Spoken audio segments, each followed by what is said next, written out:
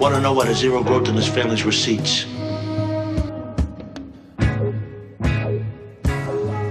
There's no fucking money. You're supposed to be earners. That's why you got the top tier positions.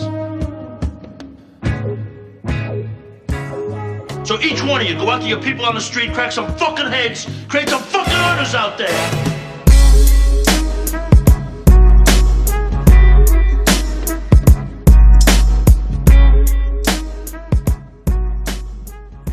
We're here. We're back. It's the top of the year. We're sorry for the wait, but we're not sorry for the wait. Welcome to Good Earners, reviewing The Sopranos, where we talk about family, finessing, finances, and feelings in the world of Tony Soprano, bringing you a new perspective, a fly perspective, and a black perspective. Now, some listeners wanted me to apologize for us not recording a week or two ago by the time y'all hear this. And I replied, if that's what it takes. So we're here to bring y'all back into Good Earners Season 4. Spike, Lou, Rich, how y'all brothers doing, man? Great, man. Great. Got to relax for the holidays. We're back in motion. Mm-hmm. One of the funnier episodes of this series. So I'm ready. I've been ready for this one. 100%, man. Yeah, we originally we planned on recording this a few weeks back. So the build up and preparation for it, man, I'm ready to start talking about it. We're officially, it's crazy to think about this. This is episode 43 of The Sopranos, man. We are officially at the halfway point of the series. Oh, wow. What an episode to be discussing at that halfway point, man. So I'm looking forward to this, man. And having really wrapped, as we know, before we even started pressing record, we got a good 20, 25-minute combo, man. This feels good to be talking to my guys, man.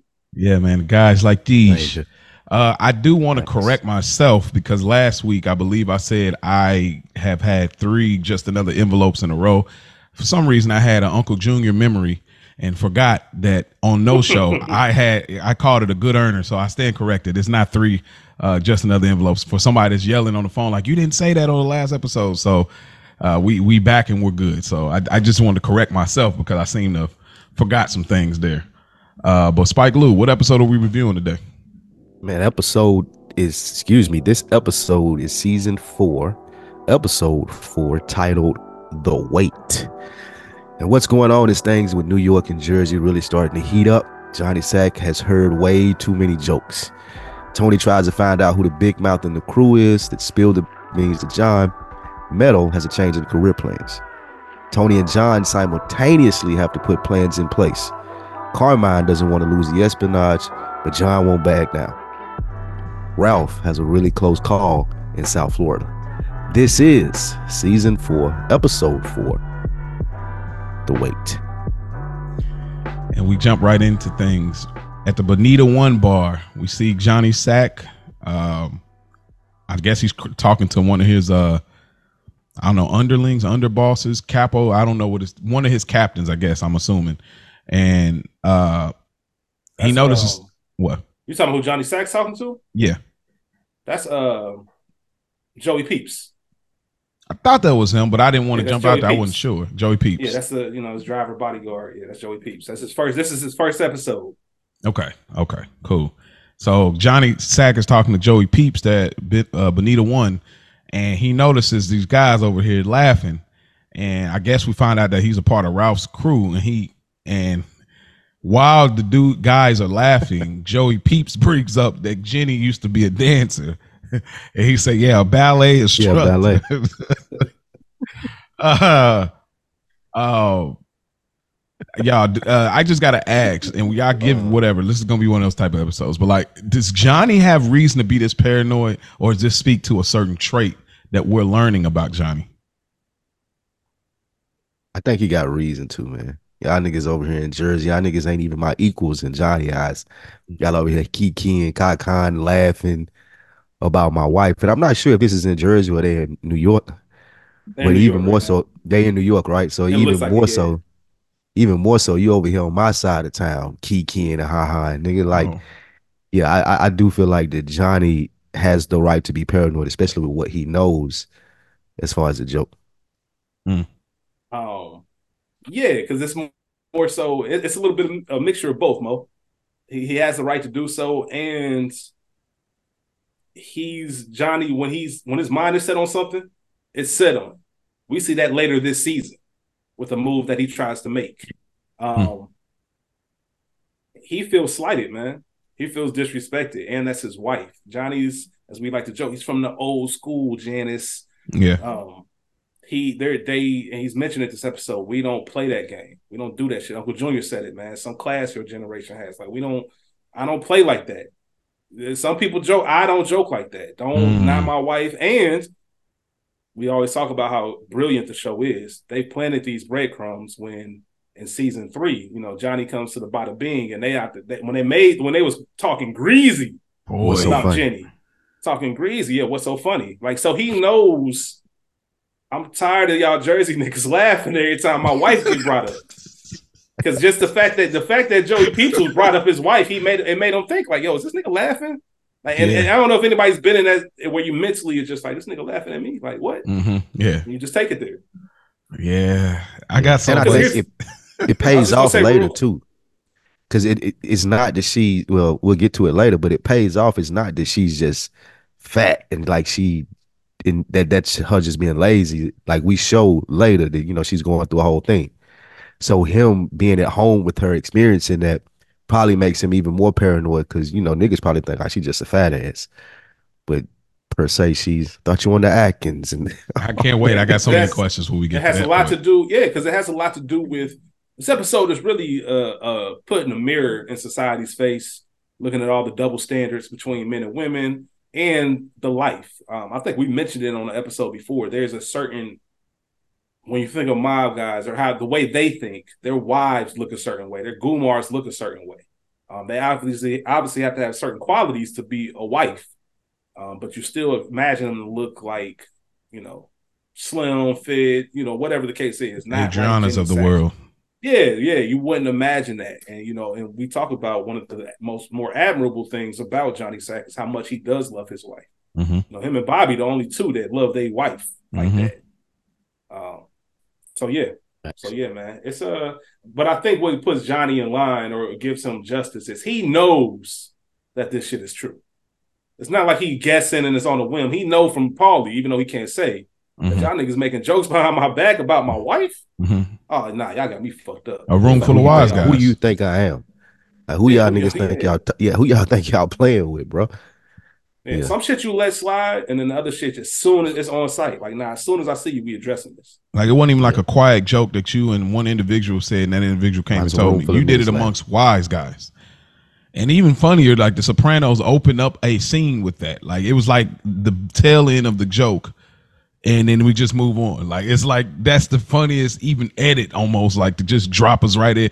Speaking of 98, 98 pounds, it's just like crazy. But by far, one of the most disrespectful things, like, dog, Johnny Sacks, he pulls up on the op, as the young kids call it. He pulls up on who he, so to speak, thinks is his op, laughing at his wife, Jenny Sack, starts putting paws and feet to this gentleman, and then he urinates on him. Let me buy you a drink. Oh, man, bro. I when people spit and pee on people, it makes my blood boil. I don't know why, but it makes my blood boil. Like, whoa. I've been binging a show called Nip Tuck, and it's you seen that before? Yeah, I'm familiar with it. They have a scene similar to like this where one of the characters get pissed on, but it's even more disrespectful than this. If you can get, like, if y'all are fans of Nip Tuck, man, it's probably one of the wildest TV scenes I've ever seen. Wow. I tell you, I won't still in there? Here. Yeah, it's getting bad though. I'm trying to push through the end, but it's I got out of the other show, y'all. I got out of there. Which one? Oz. I got out of there. I tried. I know eventually. I tried. I had to you get put that down, bro. Yo, like, it's just I ain't too even picking up that Oz. Nigga. It's too much April Crew, bro. Just too much. Yeah. Like, all right, we get it, but come on. I almost stopped watching Snowfall for that. Like, really? Oh, they almost lost. They probably lost us. Yeah, they almost lost me with that. Wait, that scene right there. That was crazy. That shit was terrifying, nigga. That was worse than a scary movie, bro. Like, oh man, Like that's why I said, man, Yeah. they had to have him get him off, and he had to go back over there to the Cedric show Please. and Yeah, keep get that image nigga clean away over from there. me. Because, like, bro, I know they were looking at him like, yo, this is the scariest black man in life nigga- right now. Cordell was a monster, nigga. That That's was a- toxic, Jesus. man. Yeah. Who's worse? I know we only got him for a little Oh. clip, and we'll move on. But him or your boy from The Wire? I ain't never watched The Wire. Oh, you talking about Omar? No, not Omar. Your boy Chris. What about him? Who's I worse, was talking about Cordell or Chris? Like just I mean, just 'cause Who's of more what Cordell was terrifying? doing. yeah. Yeah, it was just what Cordell did. Like Chris is a Yeah, more like- menacing figure. Well, we but get more of Cordell him, but- was Because it was like, unnecessary. Like Chris is menacing, but you know the job he about to do. Cordell, that was Yeah. unnecessary. Bro. That was like That's the scary part, What is 'cause- yeah, that's going the scary on, bro? part. Yeah, Like I'm gonna be. If we had more time with him, bro, he would have been worse than any villain on Snowfall by far. I don't care. Oh, absolutely. Like a That's dude a like fact. that in the hood, like he was like 2020, whatever Debo, like crazy. real, All right. real quick, Mo. Just going to your original point before we move to the next scene. You said it makes you cringe or pisses you off every single time you see this. Mm-hmm. You know me, man. I gotta throw a Wire reference in there. Big spoiler alert. You never seen The Wire. Fast forward 90 seconds. This is a big spoiler alert. Don't blame me for this shit, even though you should have been watched The Wire. In the infamous scene, season 3, episode 11, when Stringer Bell, that character comes up. I don't know if a lot of people know the original script had Omar pissing on him, and Idris Elba in real life was like, I don't know, that's not happening. That's not happening at all. Really? Like, went to the writers, went to David Simon, went to the writers, like that's not happening at all. And they was like, no, it's not you. We'll get a body double. I don't care. Like they not pissing on Stringer. Like that's not gonna happen. Yeah. Like I'm not gonna know. Like I don't care about anything else, but to get pissed on, it's just one of them things. Like I'm not going. So it made me think of what you just said, Mo. Like there's certain things that you was like, I don't care. Fake, Yeah, it ain't even fake, fake or nah, real life acting. I don't care, bro. And I'm not getting pissed on. Yeah, David Chase would have wrote you up out of there. Like that. That's the difference. Like if that was a character, like I ain't doing that, he would have GG'd you up out of there. Like saying, oh, I ain't getting. Yeah, I'm gonna write you. Yep, just like this. You gonna die just like that on the toilet. Yep, that's it. Like that, just like that. No epic, nothing. Like, but yeah. So that's pretty much the end of that scene. Johnny Sacks lets out the bodily fluid and pees on one of Ralph's guys. We go to a small scene where Johnny Sack makes it home, and we see Jenny Sack, and she gets on the weight scale for a moment. Jenny's concerned about Johnny because he got blood on his coat and his hand. Is that Burberry? I love this episode, man. Yeah, what is this? The Inquisition now? Right. Like, and it's crazy because this is one of the few times you see Johnny Sack's hair messed up, which you rarely ever see. And then also this episode to me feels like there could have been like a Sacrimony sitcom. You know what I mean? Like the way this is set up, like obviously it's more gruesome, but like it feels that way because it almost feels like this is the Johnny Sack episode. Just like we have a Carmella episode or we have a, Meadow episode or whatever. So this definitely feels like some like sitcom-y type of thing in the mob world. But not too much to add there unless there's anything y'all thought with that short interaction of him getting home. It's always funny how the wives just be going for that shit. Even though they know it's not true, like there's no real question. She has a couple basic questions, but come on, man, you already know. I mean, why do they even ask? That's a good question. Because that is a good question. I can understand it. However, when you see that's not a character for him, and you got blood on your shit, like damn, what happened? Because I think that's what she was trying to keep it to a surface. Like damn, was this something simple? And he was like, once he said, I had some cognacs, I fell down. You just leave it alone. But it's just always funny when you had some cognacs and you fell, huh? All right. It's always funny to me. I just sometimes you see this, you'd be like, oh, I wish I could get this off. Right. I swear, like the ignorant man that I am at moments, wish I could just get off anything just so you'd be like, oh, okay. Like, that ain't never happened. Ain't never gonna happen. I'm just saying the ignorant side of me wishes I could just, I'm just gonna throw something out there and you just gonna have to roll with it. But we go over to Tony, Carmella, and Brian, Carmella's cousin. He's trying to get them into some insurance, trying to find a way to move their money, get them planning for the future. What did y'all think about this setup? I mean, Dave spoke about this, I think maybe the first episode of the season, and now we're seeing it kind of play out. I really didn't take much from this, other than Tony said the words anybody in sales hates to hear. Let me think about it. Like that made like you talking about with pissing and spitting. When you deep in sales, that's damn near make you cringe like that. Hey, all right, let me think about it. That's the last thing that you want to hear. You rather hear no than let me think about it. But that was the biggest thing I picked up from that.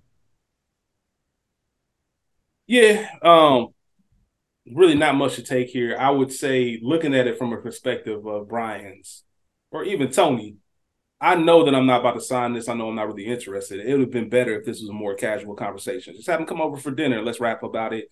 You know, you got the briefcase out. We over in the living room. Yeah, we serving tea and coffee cake. Like, it seems like a real thing. Like, you family. I would leave that conversation with, I have no idea if I'm going to do this or not. Carmela's been talking about it. I finally reached a point where I want to hear it out. I just want to let you know, because I know you do this for a living. I'm not guaranteed to do anything. I don't want you to have that expectation, because you talking about let's draw up the papers, which is what a salesman is supposed to do. Go ahead and assume the sale. But at that time, like, look, just give me some game. Let me get some knowledge. If we do anything, I 100% know it's going to be with you. I just need time to make that decision, which is fair. And I think it would have been looked at differently versus him coming over on the full pitch, because he is family. Yeah. I'll speak a little bit more to this, because there's a later scene that I feel needs a little more highlighting when we talk about this interaction. So I'll speak a little bit more to this in that scene. This episode or one of the upcoming episodes? Oh, in this episode. Brian, okay. I was like, because Brian becomes useful, but Tony didn't look at it at right now. Yeah, he didn't realize it. Would you guys be, if you were Tony, kind of suspicious or worried? Like, why is Carmela needing access to? Because one of the problems was she wanted access to larger amounts of money. And that's the reason that she's trying to do this. I think from a when this episode happened perspective, it makes sense. I try to keep it in that window. Okay. Because it's hard because we know the series. But if I look at this as this is my first time watching 9/11, everybody's unsure of what's going on, what money's going to be here and there. You in a highly volatile business. If something happens to you, we already seen Angie bumping Sarah. I've seen people just be fucked up. So if something happens to you, do I gotta lose this house? Let's just get some more shit on paper that I have readily access to, because Carmela wants a little bit more control for her stake in the marriage. I want something I can touch. You tell me we got this money in these offshore accounts, you transferring cannolis, but I can't see that. I don't even know how much is over there. You telling me when the time is right, somebody will come to you on some Godfather shit. Like, nigga, I need something I can see. Right, that's true. Good point.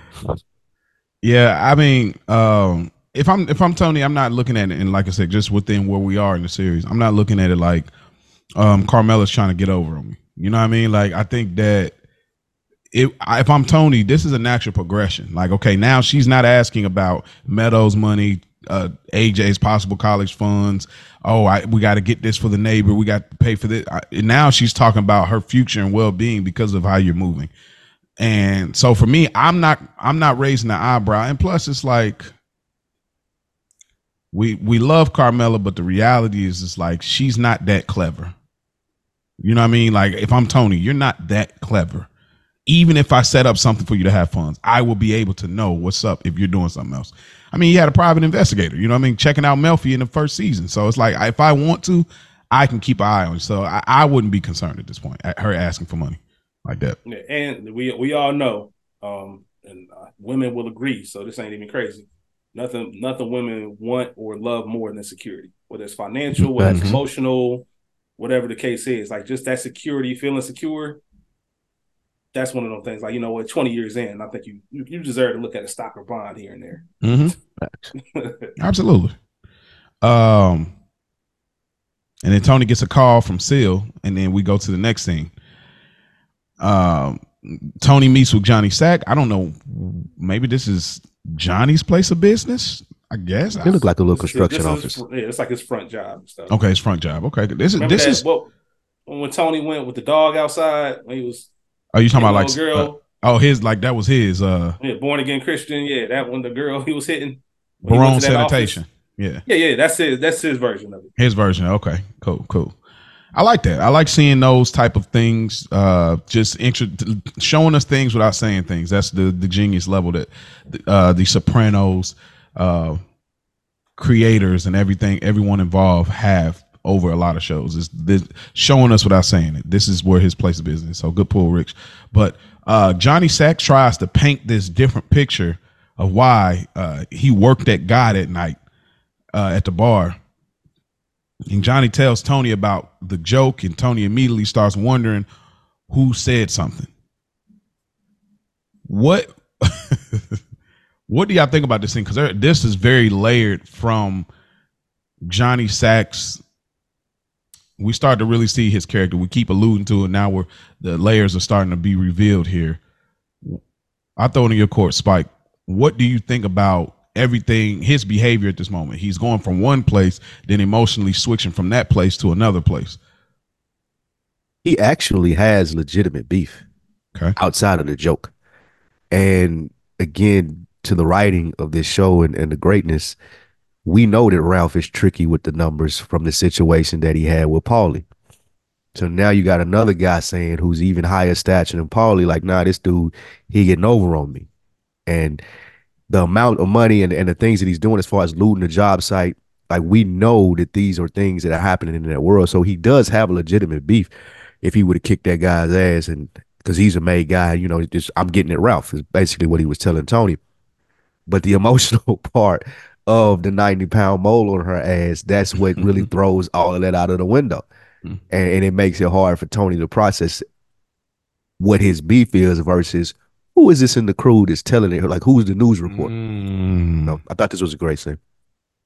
It reminds me of shout out to School, man. School's been catching up another week in the books, man. He's loving it. Like, he's shouts out to School too. He hit us up. Appreciate that. Absolutely. School is loving it. But I was talking to him about one of my appearances on when I told the fantasy football story, and just to ask another question. And just when that moment when you realize, like, hold up, this ain't about that. And I love that like you said it's perfectly, Spike. He has legitimate beef. You know, this fucking Ralph's more creative than Spielberg, and we see all that. I love that line. Yeah, I love that line. That's my line of the episode. That's my line of the episode. More rules than the Catholic Church.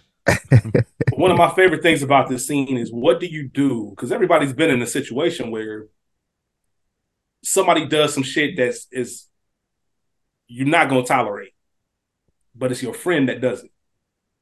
So you get a little bit more grace. What does that conversation look like? So you see Tony mad, but Tony's giving more grace than what he normally would. Even Richie, he's a dog, Richie. Mm-hmm. Johnny, like, push one of your dudes in ICU, even though it's not my guy, it's my guy by extension. This is all about respect. That's what it comes down to.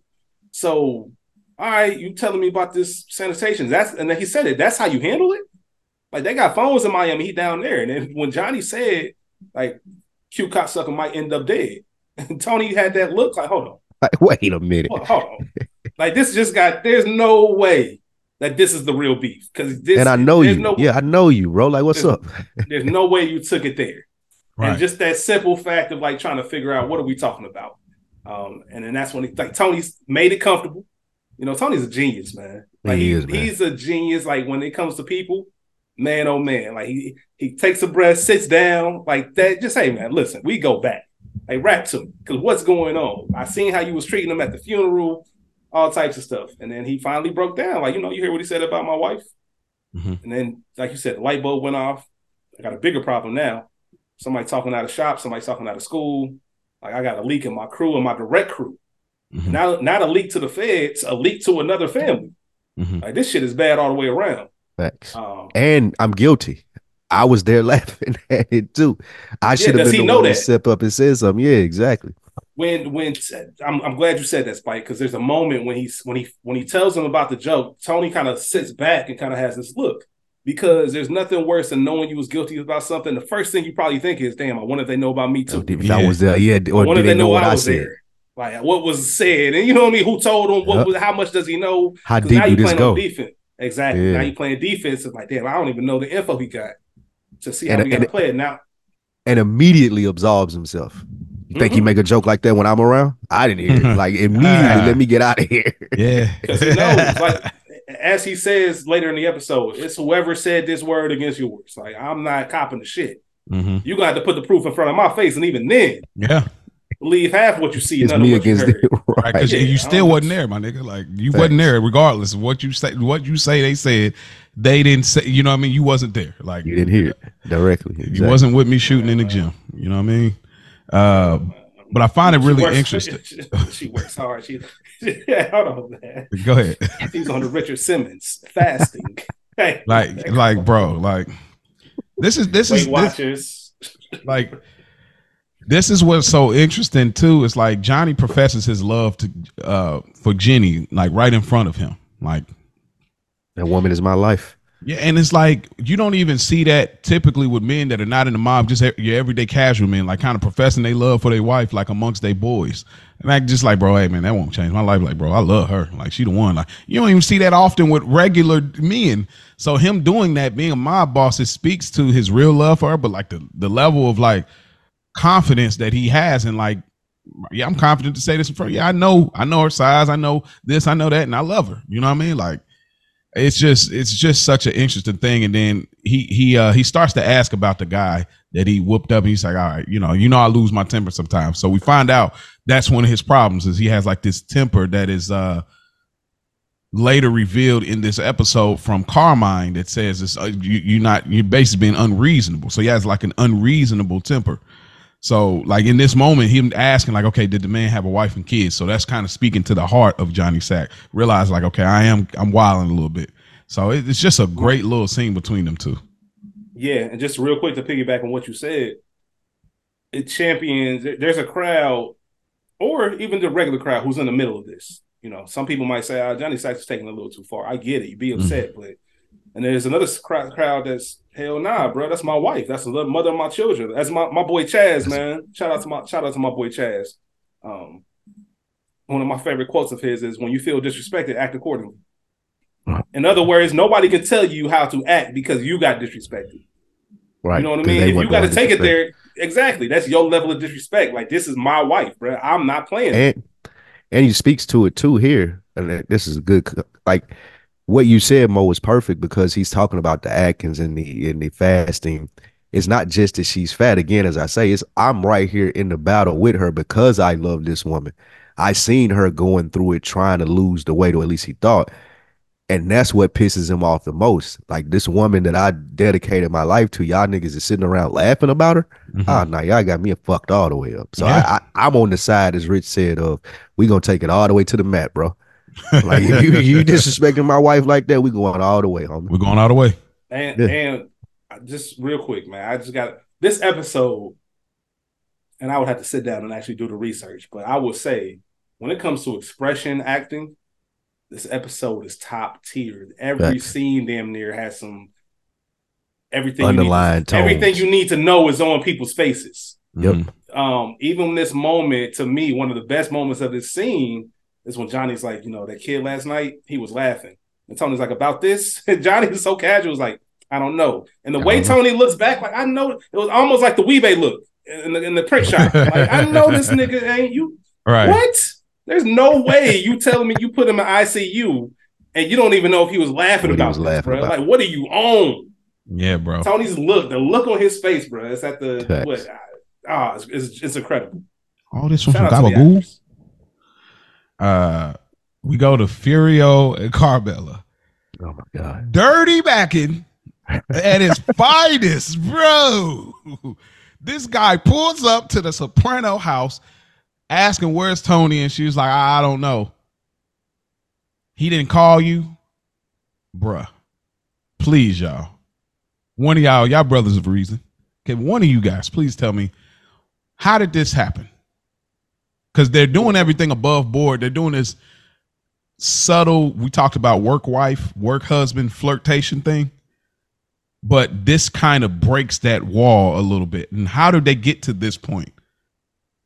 Like, why is he just pulling up? Yeah, like how he do it? Because he got to find legitimacy in. I'm assuming that he was supposed to drive Tony, and Tony got that call, which was an emergency, and left. Okay. And he was expecting Tony to be there. That was my assumption.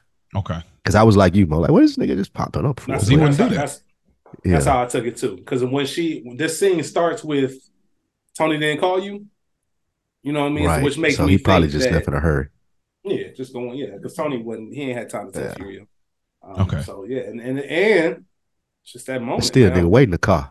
Nigga, wait in the car. That's how Spike ain't leaving that one. Like, hey, nigga, wait in the car, nigga. That's how it should be, man. That's one of them things. It's funny, man. My boy recently, there was a moment like that, man. We was going over his crib to watch like the Thursday night game. The Bengals were playing primetime one of them nights, and we was gonna go over there. And him and another one of my boys was out getting the pizza. And I pulled up. He was like, yeah, you know, the wife in the crib. And I just waited in the car till they got back. Mm-hmm. And his wife is like my sister. It's not nothing like that. It's just more so a respect type of. Yeah. It just makes me feel more comfortable. Mm-hmm. You know, if I'm out here, I'll wait till you get back so we can all go in. Because this is your house. This is your, that's just a thing. The same way if I walked in the crib and the nigga was just sitting there chilling. Nigga, what the fuck? It's like, okay. All right. You kind of like put the pieces together while you like, hey, what's up, man? Yeah. How you doing? You doing good? It's just proper decorum, man. That's just how that's how I view life. I'm not knocking. I know everybody got different relationships, and I'm not here to say you got to be one way or another. But me personally, that's just one of those things where I'm like, nah, that's your wife. That's your wife. You see what Johnny Sack about to do about his wife? Yeah, like, I don't exactly. No, exactly. Like so, I would say. I would say it's a direct opposing stories, essentially, even though the B story, I guess, is kind of about Tony still, but they all kind of wrap into each other really closely, where you see the difference of, like, I'm not letting anything slide when it comes to Johnny Sack and Jenny versus Tony lets so much slide, so much get by him when it comes to Carmella. So it's I don't think Tony, because he out here living that life though. Yeah, Johnny and ain't. I don't think Tony, because all right, so we talked about this on the Culture Garden when we did the Preacher's Wife episode. Great episode. Like, there were moments when, you know, the pastor was telling, like, Dudley, Denzel's character, you know, take her out dancing, take my wife out dancing. Like, nigga, I'm not telling anybody to take my wife out dancing. I don't care if I'm busy or not, we'll reschedule, but I'm not about to give another person permission to take man, that's my job, that's my role. And it's Denzel Washington. I'm definitely not letting this nigga take my. So they've been setting it up, even when the ladies were at the gym and all that. They've been setting it up that Furio is the guy around town. Like, he's that new single eligible bachelor. Tony's not even his mind, the way his brain works, his ego doesn't even see Furio as a threat. Like, that's not Denzel to him. That's just, nigga, this is my driver. Right, it's Furio. No way Carmelo would even think about going to him because I'm Tony Soprano. So it's also that side of things where it says a lot about Tony's personality that he couldn't even fathom, and they brought it up in therapy. He couldn't even fathom the idea of Carmelo stepping out. Because what the fuck? Mm-hmm. It's crazy because Melfi told him, like, no, she'll leave you. You'll never leave her. You'll never leave her. And the fact of the matter is him looking at Furio, because you got to remember, like, how he looks at Furio. I picked you up from Naples, bro. You were working for you. It's like, is this Jody? Like, that's how he's looking at Furio. Like, I got this Furio, the same Furio that worked for his sister, that couldn't be the boss of his family in Naples. You know what I mean? Like, was hopping over the father or whoever because the kid had firecrackers popping up everywhere. Even though I was like, those are great traits to protect me. But my nigga, you a driver, bro. Like, he ain't looking at him any kind of way. He look at him non-threatening. But what the thing is that he misses out on is the fact that Carmella, like, the line later is a very big telltale about their relationship. It's something about you show your love through money. No, you show love through money or something like that. He fails to realize money is not why Carm is still here. As far as, like, because we see the people that she's been interested in. Father Phil, we talked about the painter guy, you know, we talk about the tennis court instructor, and there's probably many more that never been mentioned. She's not really that much into the big roller, more so than it's just these average Joes that pique her interest and show her attention. So he's just missing this by far, bro. Goodness. Yeah. And she's with Tony. Great. I'm sorry. Good. I was gonna say this scene does a great job of showing Carmella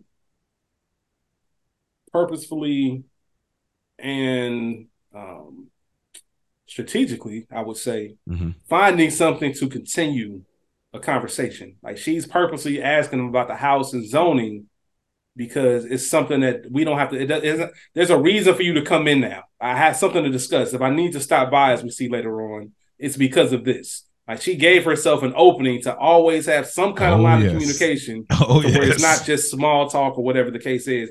There's no reason for you to stay in the car because you and I talk. So you can come in. That's part of your day now. Carmella's smart for that. Pulling out the books and shit. Carmella funny. Bro. Yeah. Turn your mic up just a slight bit, Rich. I'm sorry. It's about attention also for Carmella. Like those guys that she was falling for, they were showing her attention. The tennis instructor was showing her how to do tennis. The pass the field, come watch films with her. Even the contractor dude showing her attention on how to fix the house with Carm. And even the reason, like you said, she's with Tony is not for the money. It's the attention that she gets from being with Tony Soprano. But Tony is not the one showing her the attention. It's everyone else that does. So puts her on this pedestal because she's dating Tony. So that's what she gets out of it. She's, for lack of a better word, she's an attention whore. She loves attention. Okay. I can see that. I don't know if I would say it's at that maximum level, but she's definitely there. Like not far off. But bro, doing get the real estate book and getting point blank range so I can smell your greasy hair and your breath and your cologne is crazy. Like you're all up in his grip. Like, bro, when people do that at work, like I hate when people get all up on me like that at work. Like they be like, oh yeah, right here, pointing all over your arm. Like she is in his, like it's crazy. Cause in my head, she's building this one day I may be free. When she leaves Tony, I'm going to get married to Furio, and this is going to be a part of our story. Like the slow build, like in my head, I think she's thinking like, one day I'm going to be free. One day something may happen with Tony. I'm going to have his insurance. You know, I don't know if she's thinking that detail, but I'm making fun. But nonetheless, it's a great scene. We just get a short scene. Meadows back at school, and she wants to volunteer with the law program. I guess it's just to show us she's back in school. Go ahead. Yeah, I'm just gonna say, man, listen. Last year, thanks to our help, over a half dozen crack babies were able to listen to a podcast about The Sopranos. Oh, whoa. What's going on right now? Whoa. You don't remember that line that she said in this? You don't remember that line? Oh, that's Elliot's daughter when she said last year with our help, over half a dozen crack babies were reunited with their natural mothers. I texted y'all in the group, and I'm like, this is just the wildest line. Oh, my gosh. What? Okay. Half a dozen crack babies. They are crazy, dog. They are crazy. That's hilarious. Tony ain't no better when we get to that point either. Like he ain't no better with his. Oh man, it shows a shift in careers for Meadow too. Okay. Before this, she was the doctor, wanted to be a doctor, but now she's full-fledged in the law lane. Okay. Half a dozen crack babies, man. They wild. Crazy. It is. And it's more funny because people like when you say fucked up shit, you don't even know you're saying it. You think that you're being politically correct. You think that you're on the side of like ally shit. You get what I'm saying? That sounds like somebody. It's not like Tony. Nah, it's just not like Tony where he doing that shit. I'm here with it. Like this is how I feel. We understand each other, right, Noah? Like right. I'm letting you know up front. This is just you can't be out here. Anyway, man, let's keep going. This shit is funny to me. It is, bro. It's going to continue. We get Silvio, Tony, and Chris at the bottom being interesting seeing Silvio eating some McDonald's. I don't know. I just found that very interesting for some reason. It was though. I found that stuck out to me too. Yeah, him just eating the fries and shit like that. This is definitely like to thank Silvio. To thank Silvio stopping at McDonald's. That's what I was just about to say. To thank him stopping at McDonald's and making an order is wild. I would have liked to seen that, honestly. That would have been a good scene. Him in the Cadillac rolling down the window, like what? Yeah, I just let can't me get let me get Can I get a Big Mac with the? That should have been in the. That should have definitely been in this episode. It would have fit the tone. I would have loved that. Any drive-through with any of these guys, I would have loved to see. And like I said, let's hold on. We also know it stands out to us because this episode is doing the great job of showing us that difference, that double standard. Yes, this nigga still here eating McDonald's and shit. Jenny can't just sit out here openly eat McDonald's without somebody looking at her. Look, man, I hope that's a Diet Coke. You know, it's just somebody would be on her ass about that. That's a fact. But Sil can do that. Tony can do that. It's genius. Yeah, it is. Now all of us is on like, why you eating McDonald's? And this is the way you do it versus Christopher, the episode previous. Like, this is the way you get a message across. If you're choosing to say we're saying something, or anyways, $3.99 a pound. You know what I mean? It could be however you want it to be. We're saying something, but we're saying nothing. They know, but they don't know. This is the way. This is the Soprano legacy in regards to like the messaging outside of the mob element of it. It's like, you know or you don't know. You get it or you don't get it. It has meaning or it has no meaning. Like this is the beauty of the show. Like versus Christopher, that episode is just like, no, you're driving that point so ridiculously that it's like, even if we do know, we don't care to know now. So I just want to make that point. What was you gonna say, Spike? No, I was gonna let you go ahead and get in the scene because I had some stuff for it. Oh, okay. But so they're trying to nail who told Johnny and why. They go into the numbers. 15 guys were at the table, and what could they gain from it? I think they're doing a great job trying to create the scene and the investigation of how do we narrow this down. They say, do you think it's Patsy? And they said, do you really think he's KG? And I found that really funny because the last episode he was climbing up the pole like a cage match. But that's just a stupid little humor that I just found hilarious. Like, and it's of course Silvio walks out and Tony asks Chris. So, what do y'all think about this? This is one of the most, I don't even know what you call this type of scene, but it's like so interesting to me. I like the think tank. I like that I got my top 2 most trustworthy guys here, and we're gonna figure this out. I was interested in. I wanted to know more about that conversation and who more they mentioned and why they ruled them out. That would have been a better, more longer extended scene. Mm-hmm. I also thought it was interesting, and we may not have seen it, and it goes to how Paulie is feeling like he's forgotten about. Like it never even crosses their mind that it could have been Paulie by some third party. Like it never even crosses their mind that Johnny Sack and Paulie are talking. At least we don't see it. Like they're just talking about the people in the room specifically. He says 15 people in that room. And then I think Chris's idea wasn't as dumb as Tony tried to make it out to be either. About maybe the feds told him to try to start a war. Yeah. I don't think that was as dumb as he acted like it was. No, 100%, man. It's I personally, and I think a lot of people love stuff like this. It's almost the reason why people fell in love with a show like Succession. Because we don't get to see normally what the top of the top discuss and what they talk about. You know, when it comes to business, which we got to remember, they're discussing business. This is their business. You know, most people know the people they see. You know, you walk into the store, you see the salesperson, you see the clerks and all that. You don't get to see the CEOs because they don't do work or they do a different type of work. So part of our job is not necessarily about numbers and we got to sit here. So we can't let this shit slide. We actually have to have a meeting. Mm-hmm. We got to get my 2 top trusted guys. We got to really try to figure out how this happened and how we can put a stop to this because it really is costing us money.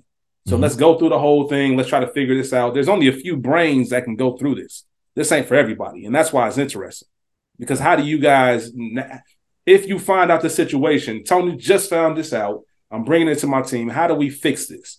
And to take a problem and fix it out or fix it by yourself with no blueprint, no training guide, no company manual is very fascinating. And also just going back to Tony, man, this nigga, when Chris said his thing about Silvio being bugged, he said, you know, it's swept weekly. And even if they did, there's more interesting things said in there than Jenny's fat ass. Hey, like he's so frustrated because he's acting the one way in front of John, but at the end of the day, he knows this is a dumbass problem. And that's what makes it even worse. This is a stupid fucking problem. Yeah. He made a dumbass joke and now he talking about clipping this man over this. Yeah. Do we think that if they actually found out who was the source, they whack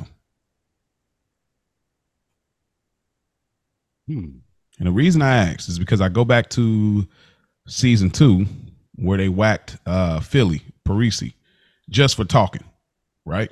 I was gonna say, yeah, niggas got killed for less, B. Niggas Okay. definitely got So killed definitely for less. think like Paulie. If they find out it's It, Paulie. it, it depends on really who it was. Okay. If we come to find out that it's Paulie, then we can make it right. Paulie probably pay a fine or some shit like that. But if it's one of the other like minions, you might be gone, bro. We gonna go Yeah, and turn because you then over to Johnny Sack. yeah, because then it turns into. It really depends on how Johnny Sacks want to carry it. Yep. Because Because Paulie can easily be on some. I never said nothing directly. It came up in conversation. I didn't even know he was going to take this information and run with it. You know, if he Paulie wants to present it as I never from my mouth to his ear, he put those pieces together by something I said, which I didn't even know what I was saying when I said it. If he paints it in that way, Yeah. then maybe you can be like, all right, then you talk too fucking much. You fucking us up by having this, but we're going to let you slide, pay a tax, whatever the case is. If Johnny like, nah, man, he came to me with this information. He went out of his way to let me know that this was being said. And he also told me about the the HUD deal and whatever else was going on. Like, then that's different. Like, now you deliberately going against the family. How can we ever trust you again? Gotcha. I don't care if you go back to Johnny or not. Like, that's bullshit. Right. You don't do that. I find it interesting too that the first time I watched this, when Seal walked out and Tony kind of looked at Chris, like, what do you think about him? And he was just like, Tony, you can't really tell. My first watch around this was like, why would he even question that? But then now watching to realize the last two episodes with Seal's behavior, with how he was acting about Christopher Columbus Day, and then the episode before that, giving Patsy the call on the floor tiles, it kind of say, okay, maybe, you're becoming real weird in your old age. So you start to be like, okay, I can kind of see this could be a small window that you voice some frustration. You know what I mean? So, and you didn't really like when I named Chris as like a successor or as the capo over that crew now. So yeah. I could see Chris a useless motherfucker too. That answer was terrible. Like, I hated that answer. It really useless ass answer. You never know. It's like, nigga, that's what I'm asking you for. What do you think? Right, and that's what I was just about to say. To your point, Mo, that's exactly I think why you asked him, because it sounds so crazy. I want to see if somebody else thinks it's crazy too. Think the same thing. I want to ask Chris, and I want Chris's reaction to be, "What? Seal? Hell nah." That's what I want to hear. Exactly. Chris's answer now got me like, "Fuck, man!" Like, you never know, T. It could be. Do y'all think that Chris asked him for one of them fries before, and he told him no, or he just bum rushed his fries when he left him in there? I could see Chris asking for one, and I could definitely see Seal saying no. Seal been like, no. Because that later scene we asked for that chocolate, you go eat that chocolate over there. Like, I mean, I don't know. I still think Chris high. Like, I just be thinking he's like, at this point, they're not going to keep showing us that he's getting high, but that we get these moments. And I think at that moment, it's like, you're high, you low key got the munchies, but you trying to play cool. Hey, I'm about to eat one of these fries. I don't care what he's saying. That really was a terrible answer, man. That really pisses me off every time I watch it. Because useless. If you're gonna lead an answer like that, you need to pull up the chair and be like, all right, then I'm gonna say this, but here's why. Like, do I personally think it? No, I don't. But if you look at this, and this, it could add up. I still don't think he did it, but if he were to do it, just don't give me that bullshit, bro. Like, I don't. Bro. As Tony, you should be like, man, project over, bro. I've seen everything I need to see from you. And it's get back to whatever you was doing. And it's like, who does Tony bring in to replace that? Like, because he don't have anybody else tight enough to be next to him and have these internal conversations. Like, if we say take Chris out because he's too high, we got Silvio, and then who would be the replacement that we would feel that Tony could trust? One of my favorite scenes, Uncle June. June. Uncle June had the best information in this episode. June did have that, and Hesh. He could ask Hesh. Yeah. Okay. Yeah, that's. I didn't see that coming. That was a great pull. That was a 3 off the side right there. That was a buzzer beater, right? I didn't see that one. Yeah. Okay. Chris is. Well, I have more conversation about Chris later. But we get Melfi and Elliot. It's good to see Melfi, but I wish we would have got Melfi in a Tony Melfi scene. I don't care about the Melfi and Elliot scenes when there's nothing going on with Melfi. I just don't like it. Nothing about it resonates for me at all. But they use it for character, driving the character's development forward. And I get it. But they talk about their kids, and specifically Melfi's kid wants to do something else. And doesn't really talk to his father anymore since, you know, obviously the Employee of the Month episode, the tragic thing that happened to Melfi. Anything I gathered from this therapy session between Melfi and Elliot? It helps make Melfi more of a real person. We can't look at her as perfect with how she's helping Tony. Like, she can't be the perfect character, because I don't think her therapy would register with us as the viewer. Being that we get to see her in these scenes and she's struggling with her kid and struggling with giving Tony advice, knowing she's going through the same thing, it helps me with the character. So I do like it. And I like that it was short. We didn't need too much of it. Just get in, get out, boom. Exactly. Yeah, I just think they just tied them all together to tie the three kids together. Like that was it to me. Like, it was his daughter, Tony's daughter, and her son. Like, I feel like they were tied it together, but it never really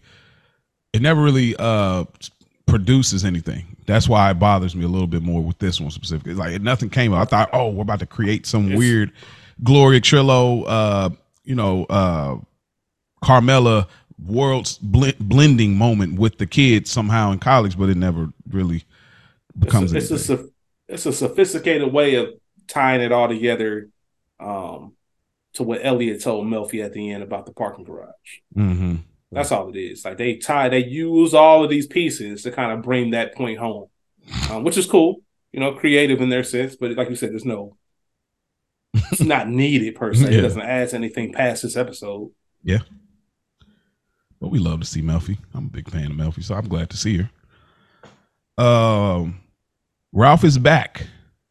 He just came from Miami. Yeah, just came back from Miami. His back been messed up because Janice pushed him down the steps. I think his back been messed up for other reasons. But now he's back. Hey. Ralph Cifaretto. Maybe it's his medication. It's definitely the medication.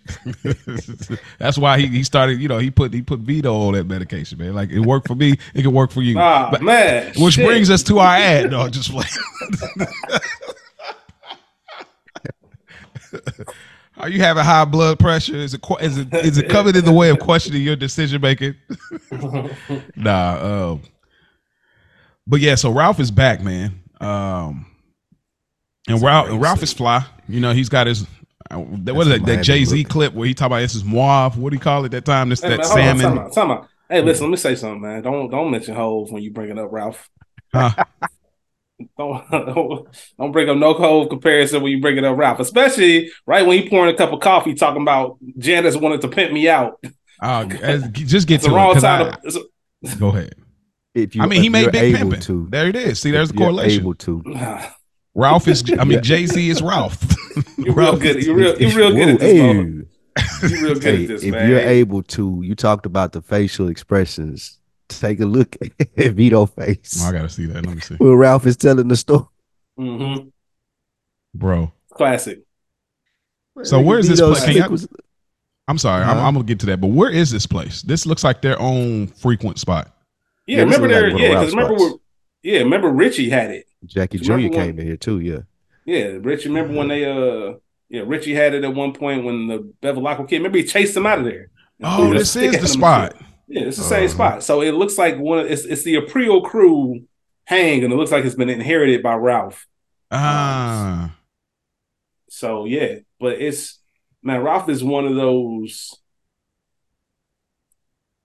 I've been trying to think about why you would volunteer this information. I'm always fascinated when people volunteer information they don't need to. He didn't want to come out. Oh, he's getting hit. That's what I landed on. That's what I landed on, man. Part of me thinks like, what would make them think that this will come out? But the other half is like, just in case it does, let me be sure.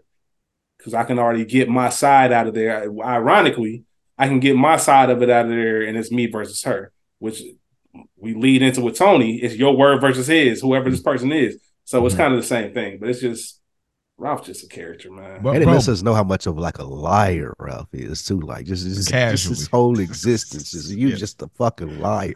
Yeah. Like even in the next phrase when Tony he tried to like, I don't even remember saying it. Tony like, nigga, I was sitting right there. Like, what are you talking about?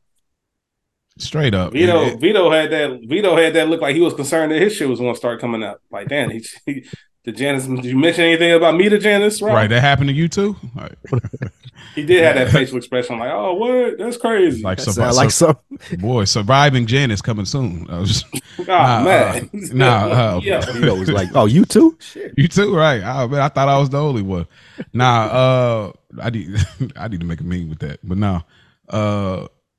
But getting ahead of it, and you got to think like with Roe, if Roe was doing these, I don't know if Roe was really. I don't think Roe went all the way there like Janice did. You know what I mean? I think Roe definitely was he was definitely having to do some things, but I don't think nowhere near Janice. That's why I think it was like an exciting transition for him to go from Roe to Janice. And I think he understands like Roe is an OG in this space as far as being with, Jackie Sr. So she gonna keep her mouth shut. She know how it go versus Janice. She's been in it from being a daughter and a sister, but she ain't been really in it like that in regards to like relationships with people. Once she was done with Richie back in the day, she's been, she wanted to be Parvati and did her own thing. So she got a loud mouth, and I got to get ahead of this because I don't know what they Sunday dinners are going to be composed of. You know what I mean? So I definitely understand.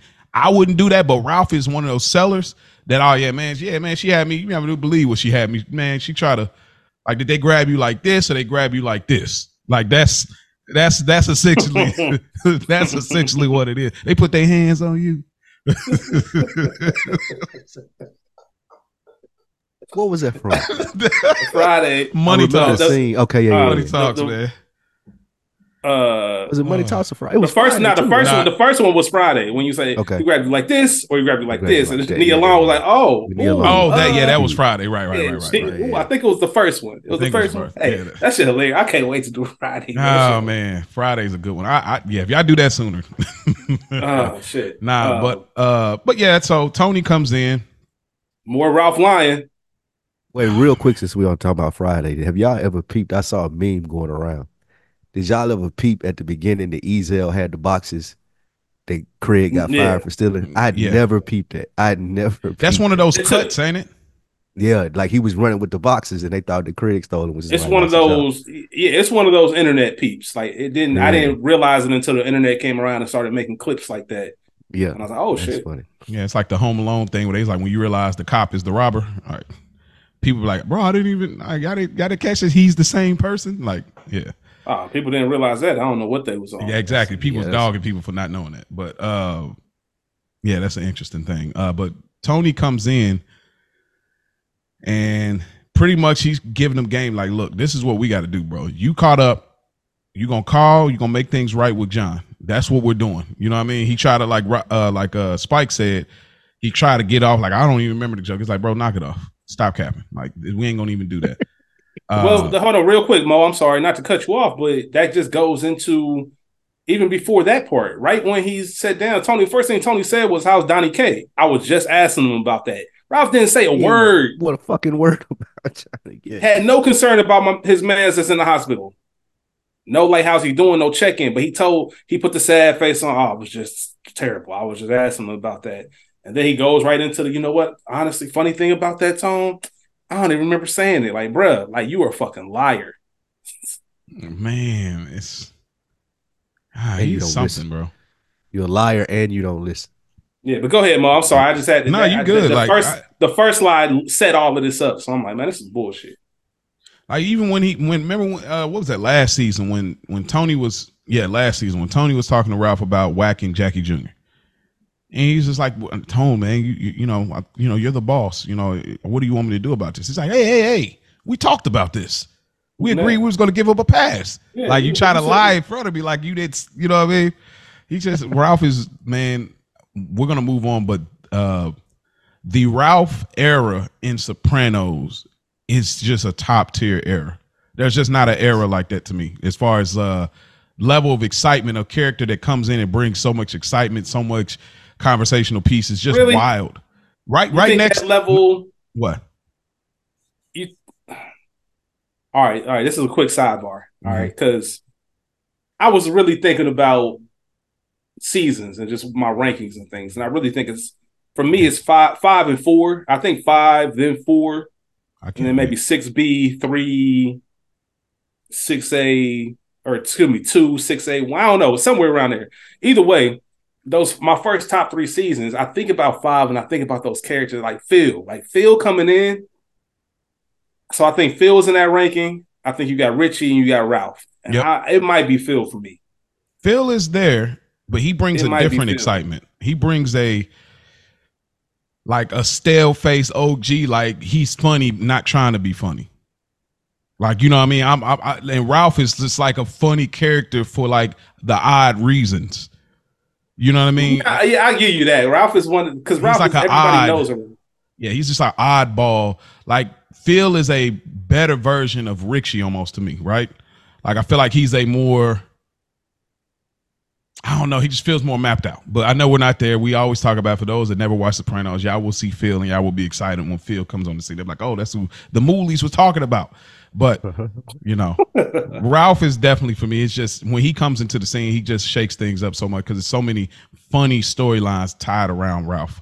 So many headaches, man. That's what I think. That's what pisses me. It's the headaches, bro. You bring so many headaches. I know you bring in so much money. I mentioned this before. Like you can get away with this because of your income, but at some point, the Warriors get tired of Draymond Green's antics, right? Yeah. At some point, the shit get old. And no matter how many rings you bring in, or no matter what kind of tone you set, you get tired of it. And it's just that he just brings that element of a character, man. It's very interesting. But every team, every dynasty, every great league has one. Just that. Yeah. You need a Dennis Rodman. Yeah, I would go with Phil first then. But Ralph is a close second, though. Okay. I will say that. Ralph is a close second. Who you think keeping that fat bitch in Devil Dogs? Man, they go in on Jitty, bro. Man. Like, oh man, these guys are the worst.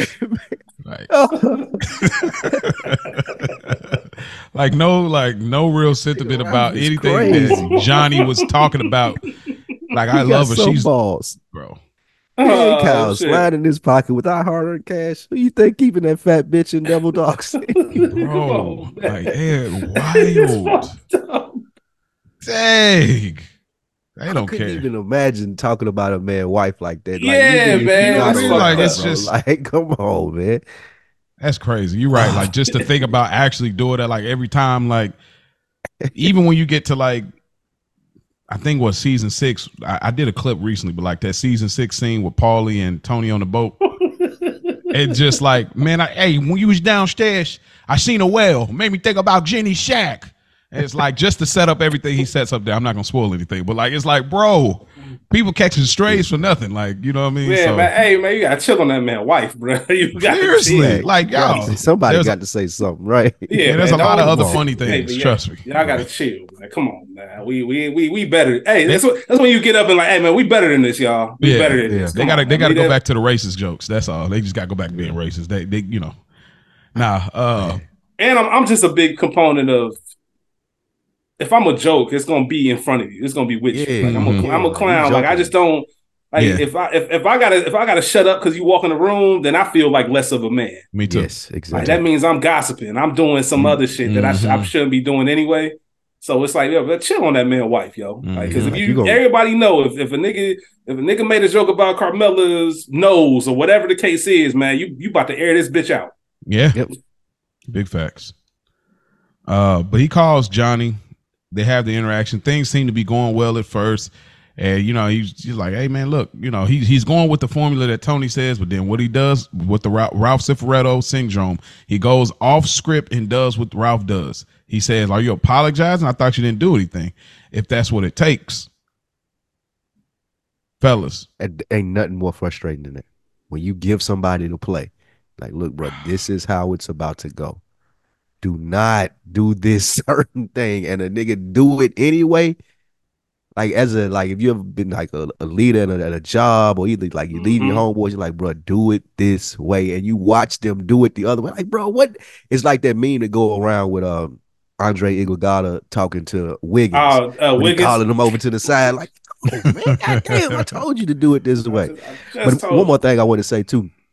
That scale was a goddamn lie in the beginning. It said Jenny Sack was 260 pounds.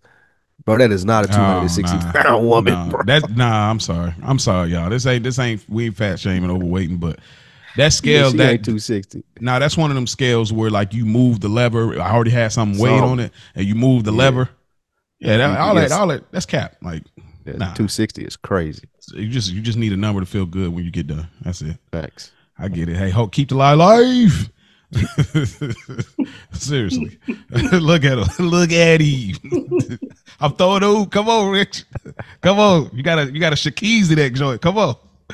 Even and they did a great job, bro. Even what made me think of it is the props in the scene. They got her weighing salads, like weighing the meal portion. So like Johnny Sack feel like that she invested. So like again, it makes so much sense that he's this mad because he in the house with this woman every day and it looked like she fighting a good fight. Oh, okay. Now the way he peeks in the kitchen, she weighing that food and looks back at him and smile like, bro, that's what make him turn up even more. Like, man, I'm watching her right now. Okay, like fight this fight. I'm listening to you. Like, man, nah, fuck that. Okay, now it started to come into focus. I was missing that. Thank y'all. You know what I mean? I was ready to hear you out, and then I looked at my wife and I see how much she's weighing her shit out. She's portion control, all that. I turn right back on the phone. You know what? You a real fucking weasel, man. Fuck you. Like, yeah, okay. That's where it flips because, okay, I bodied it, man. Just 1 minute. Just 1 minute, man. That's what it takes. Man. Yeah, bro. I love, and I don't know if this is my favorite scene. It's top 2, top 3, because I love the way Tony is quarterbacking this and he's coaching it. Mm-hmm. Because we don't think playing telephone was like a middle school thing, right? Back in the day, for all the kids out there listening, because now we got cell phones, but there used to be a time where you could 3-way call somebody, the other person not know you on the line, maybe get them caught up in something or hear some stuff, whatever the case may be. And Tony's really sitting here like, I don't trust you enough to get this handled. To fix it. Let me be the offensive coordinator in the helmet. Mm-hmm. And really like tell you, if you see this, throw it here. Yeah. Tony's like, from who? Like Johnny, the way in real time, I'm listening to Johnny, and if this was me talking, this is what I want to know. I'm mouthing it to you. We setting this up. Even when Johnny go off, like Tony's look like, all right, just let him get his shit off real quick. Don't even say nothing. Let's see where he's taking this. Mm-hmm. I love that about Tony. I've said it before, just how strategic he is, how he can see the big picture, and he has a plan. Like, bro, if you follow this plan, we will be good. This conversation will end perfectly. Mm-hmm. Only thing you don't got to do is apologize.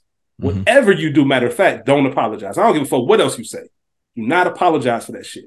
Mm-hmm. The one thing that he did was apologize. And the way Tony's like that face, once again, expression acting, kind of had that look and his fist was balled up. Like, I want to punch you right in your shit, bro. Like, the fuck I tell you. Yeah. Chris did it in later seasons. Chris did the same thing when they had a meeting. Yep.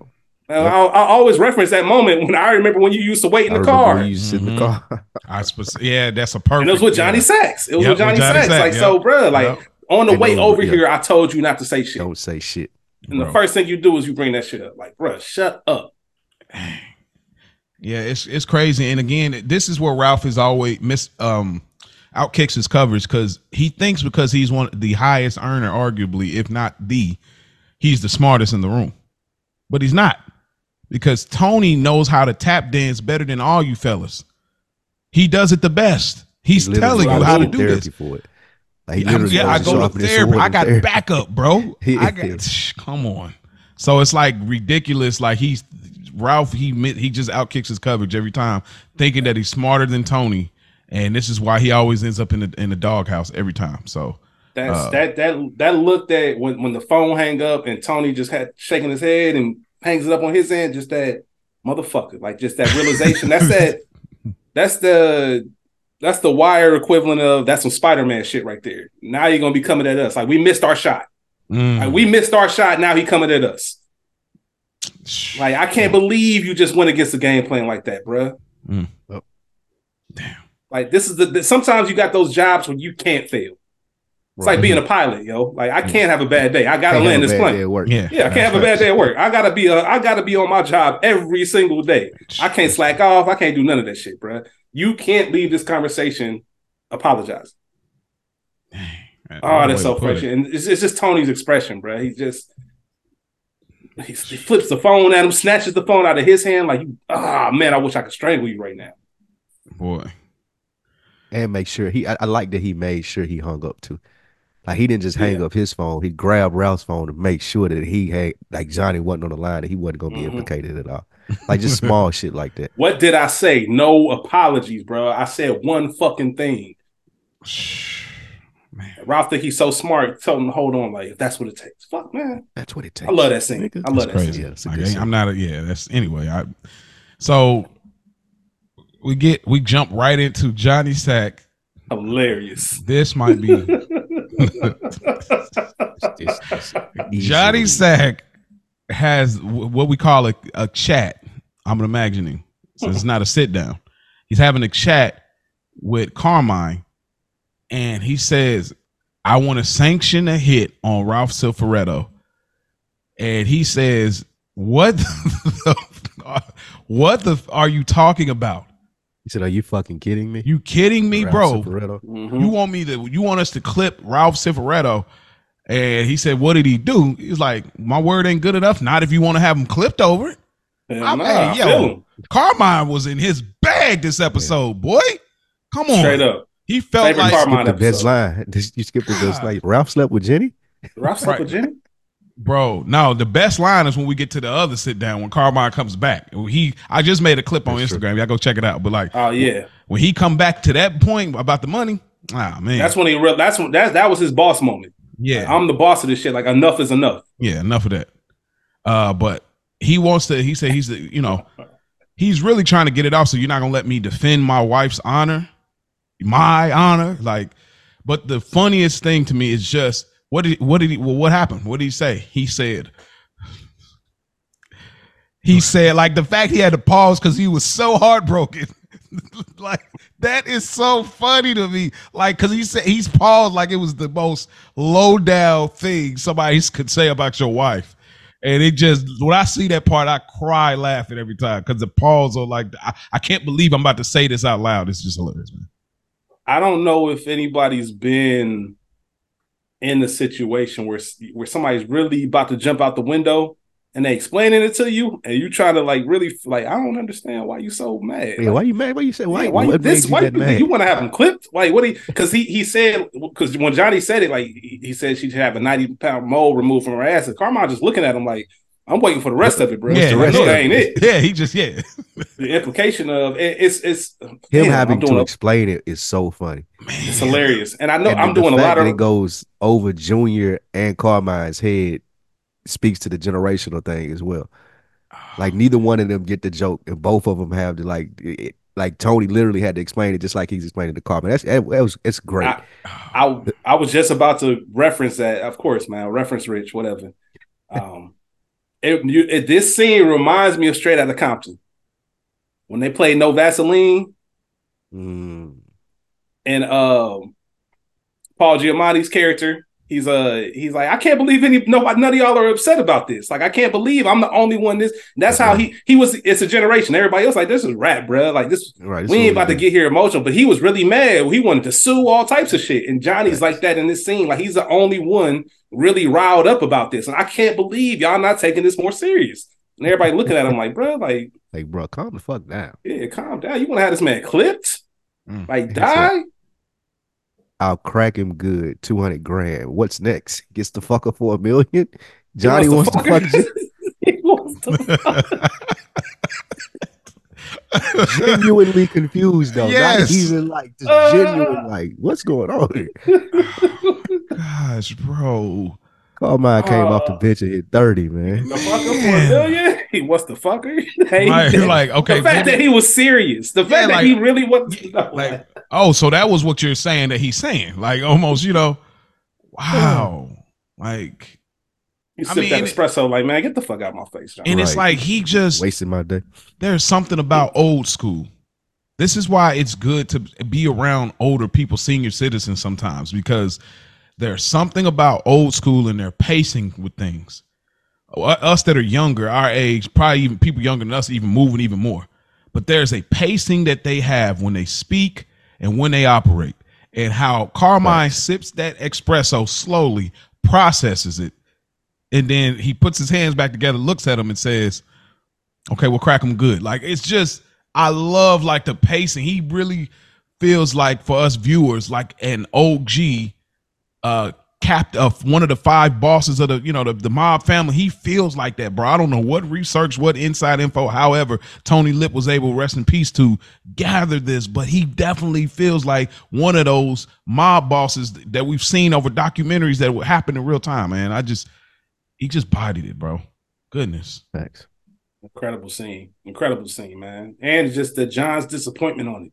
Mm-hmm. I can't believe that I can't, because this is defend my wife's honor. Yeah, I can't defend my wife's honor, and everything that I thought this was is I'm realizing that this is the Wizard of Oz. Yeah. This is the Wizard of Oz. You pull the curtain back, and this ain't what I thought it was. What do y'all think about the difference between Carmine and Junior, as far as they're from the same generation, but they speak differently about this situation?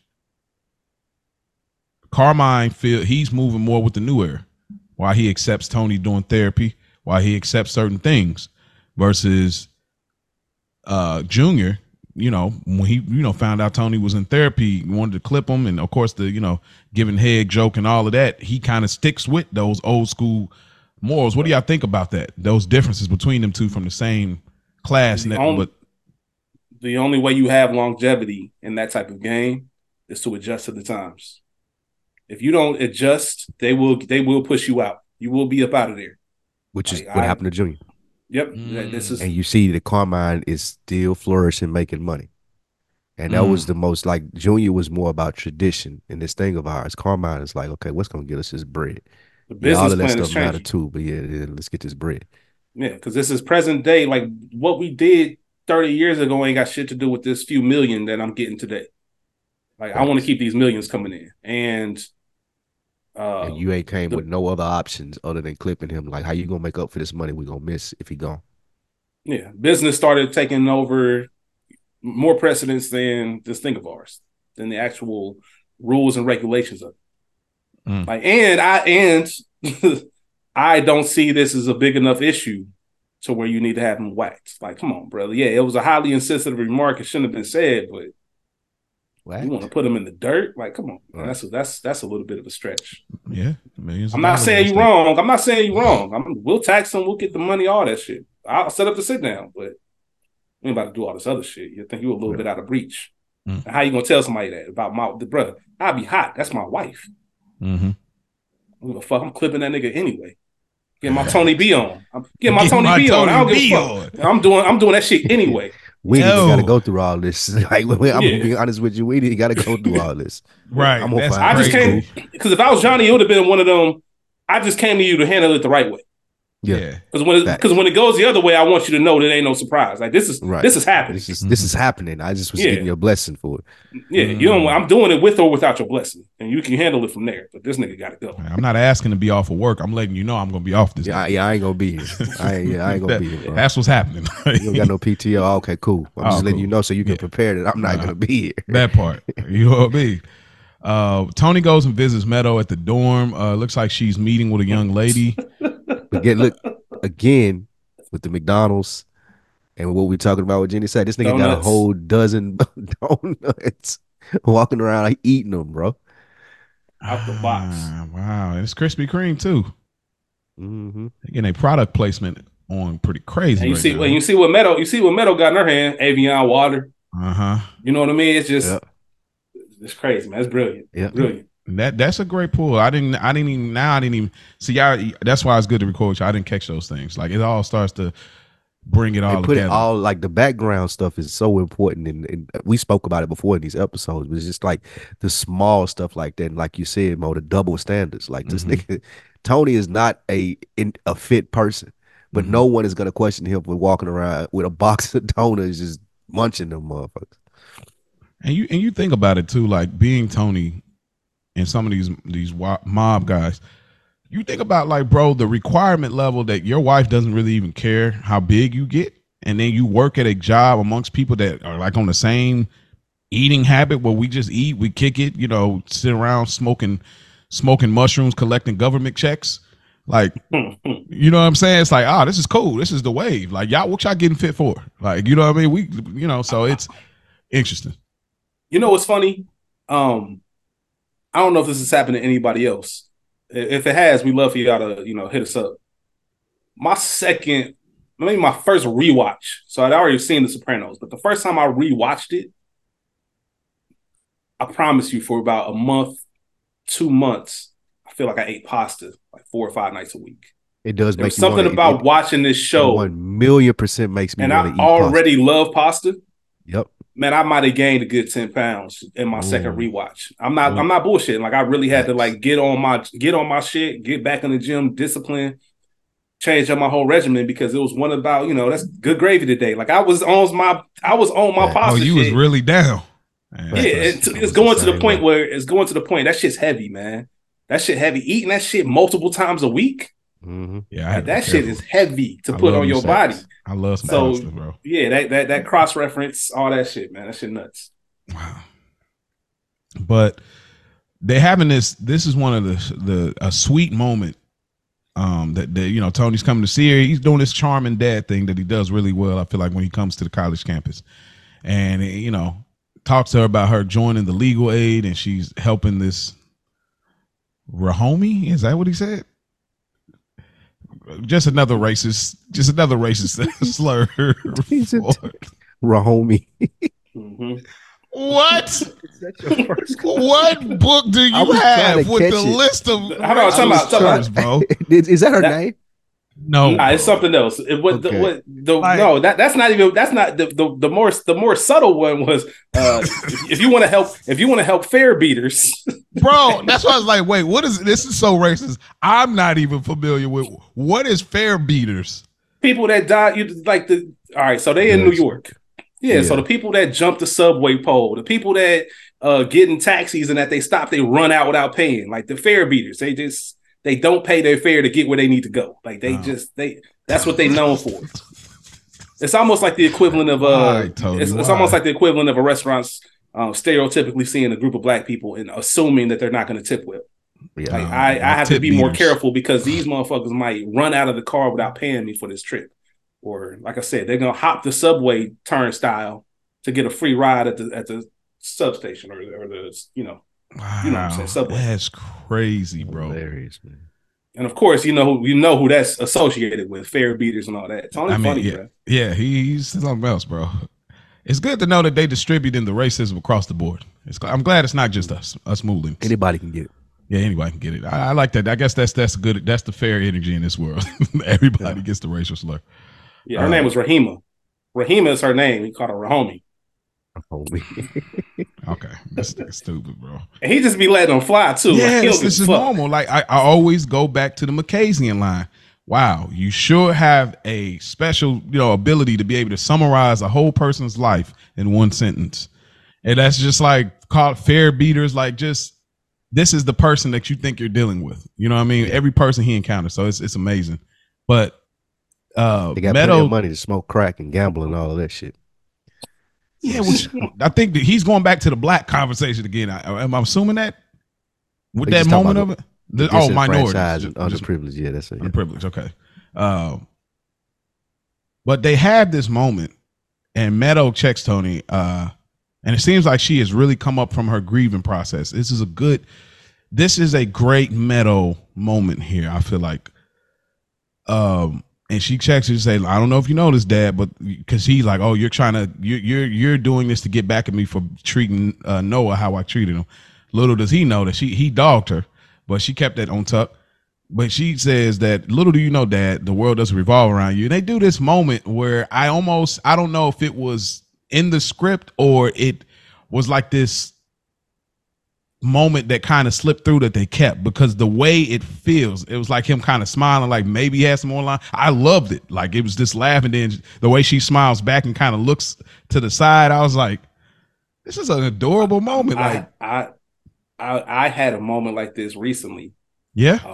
With my homegirl, because it was one of those, man, as you grow, you just start acknowledging and accepting things about yourself. And Tony, he's in therapy, obviously, but this my homegirl, man. I know her for years, and we was chopping it up, and I said, man, I can't even play with you like that because I know you sensitive. She looked like, I know you ain't talking.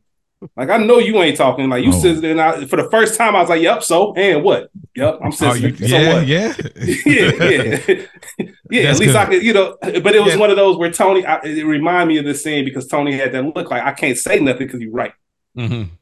Even though I'm not verbally gonna do it, I'm just gonna be like, you know what? You're right. I do think the world revolves around me, but I'm gonna drop it because you have a good It was point. almost like you got me moment, and that was I agree, that was adorable.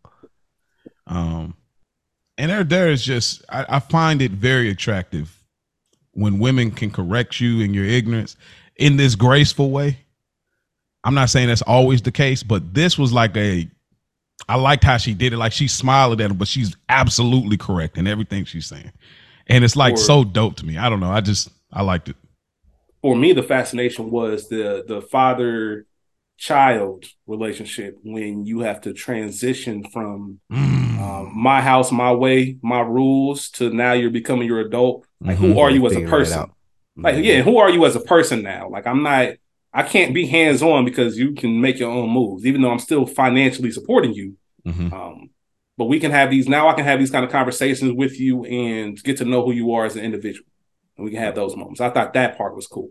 I'm like, oh, I got checked by my daughter. That was pretty neat. Mo, I'm sure there might be a time where your daughter teaches you something about yourself. You're like, damn, like, that's my, you know what I mean? What happened to my 8-year-old? What happened to my 9-year-old? Yeah, big facts. It's like, okay. So that part's pretty cool to me. Yeah, you got me. Anything else you want to add to this fight? No, that's it. We nailed it.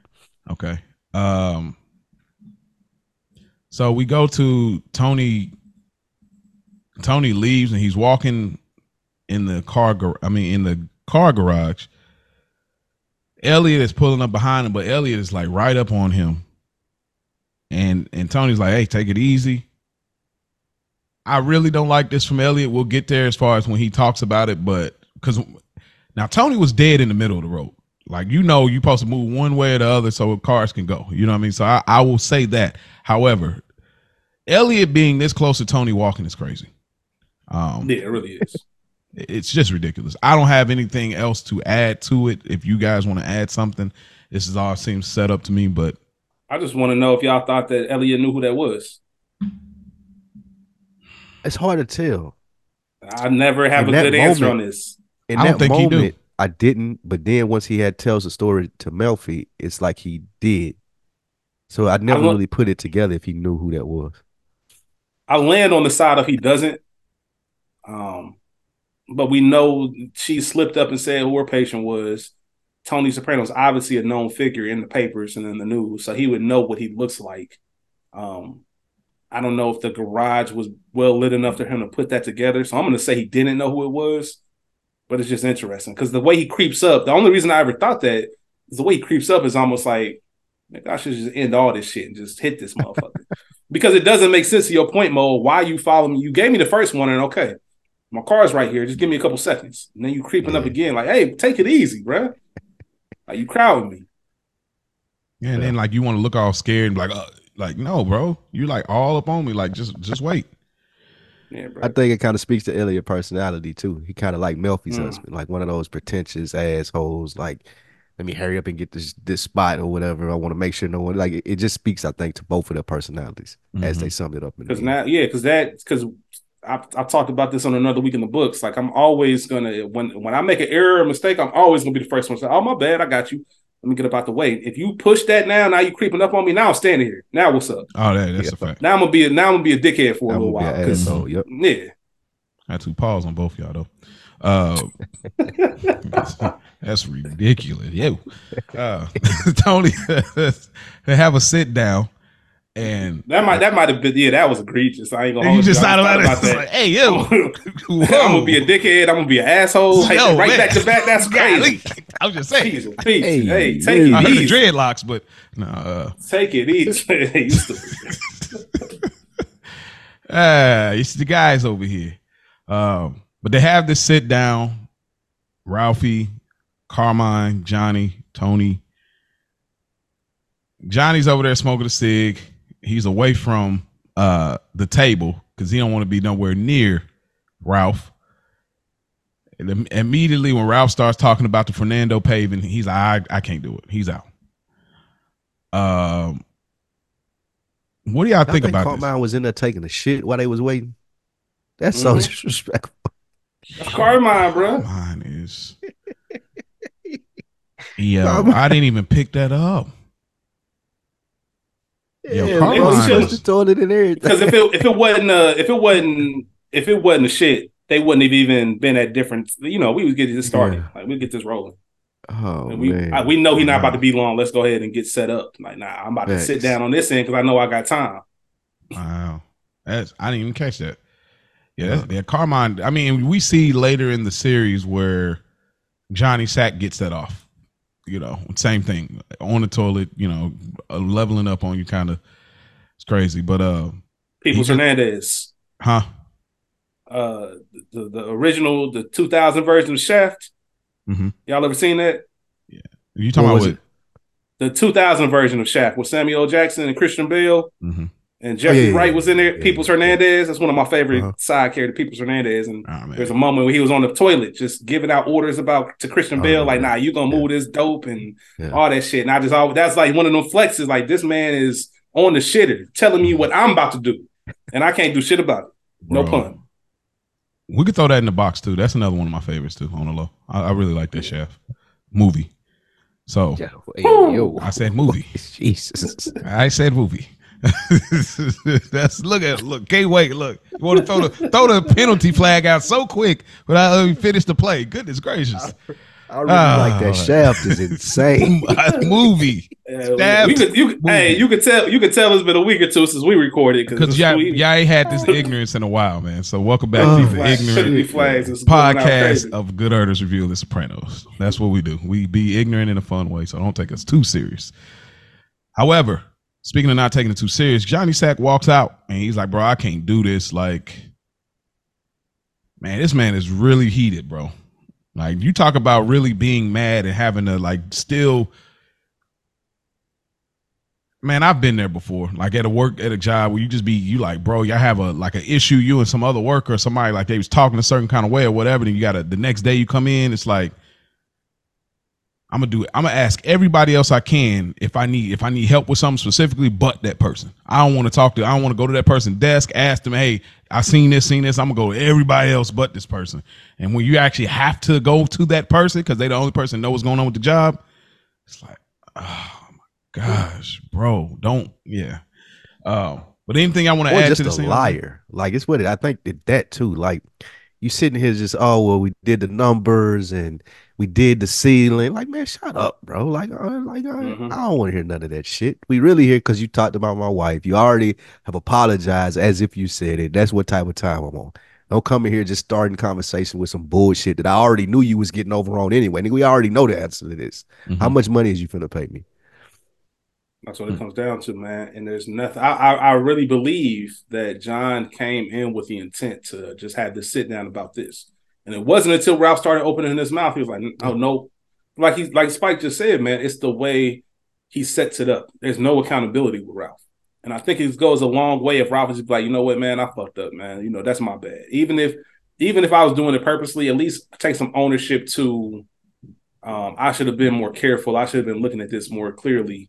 I apologize. I'm going to make this right. Versus, you know what, they've been using this jerk for years.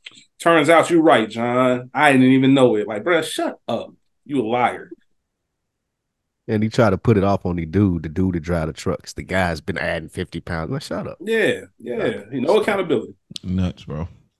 I don't really want to add anything to this, which y'all welcome to. We get a scene with Elliot and his daughter, and they're talking about Melfi's kids.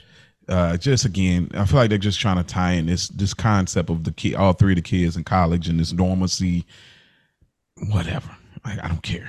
I don't care about Elliot. I don't care about his daughter. I don't care. Like, every time I see stuff like this, it's like whatever. Anything you want to add to that, Rich, or you feel the same way? Nah, I ain't got nothing to say about it. Okay, good. We got a bigger scene, a better scene. We go to the Sopranos household, and Carmela. You cry now, bro. That's crazy to say to your wife, bro. You go cry now. Well, good thing, bro. Good thing this was Carmela and not Janice. Because when somebody asked her, "You gonna cry now?" Things went a little differently. So That's a shit. Yeah, you're absolutely right. But Tony comes in. Now, here's a small detail. I don't know if y'all have noticed. I don't know why I've been noticing, but there's a coffee mug on the table. And this coffee mug is like the same coffee mug that always reoccurs throughout the series. When Tony was down in the basement talking to Sid, he's like, you're getting real, strange in your old age. It's the same coffee mug like throughout. Like, I don't know. It's continuity, but it's just one of the things I always notice. This little pastelish rainbow coffee mug.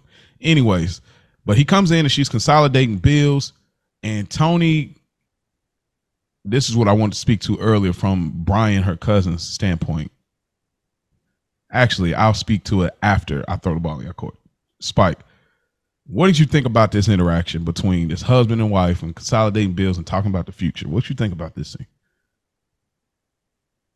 I have a hard time being on Carmela's side with this, though I do understand where she's coming from. I have to think that she gets an allowance or something, man. If it's such a big deal to you, you put your money towards it. Like, if it's like you sitting here, you finna cry and all this shit, you keep bringing it up every time that we speaking, like, you do it then. Show me that it works, or show me that whatever it may be. If you're so worried about the insecurity of this family, then you do it. Or even she was able to get the $50,000 for college. She can just ask him for a lump sum of money. At some point, he'll give it to her if she presses him hard enough for it, and she can make the investment on her own, which I think she may have did in the later season. But I'm kind of with Tony on the annoyed face. Like, bro, how are you gonna how long we gonna beat this dead horse?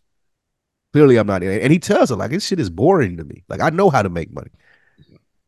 So, Rich. Well, you got a little Spike. Boy, love Spike. Oh man. Oh. Spikes of the world, boy. Nah, it's interesting, man, because I always can see the angles, right? Mm-hmm. And I get what Spike is saying, because from Tony's perspective, here's the issue. And I think we discussed this on a previous episode. I can't remember which one. Tony and Carmela have been together for years. Been married, I think we're guessing 20 years or so, right? Yeah, coming up on 20, just about. And let's take marriage out of it, just any kind of long-standing relationships. When one party decides to just switch up after years and years and years of doing things one way, and not just switch up, but like make it a point to, it's one thing to voice your concern and sit down. I get it. But also, you gotta, at some point, you gotta explain to me why the way we've been doing it for 20 years isn't working for you anymore. Like, I need to understand that. Maybe that'll help me. Maybe that'll help me be more receptive to where you're coming from.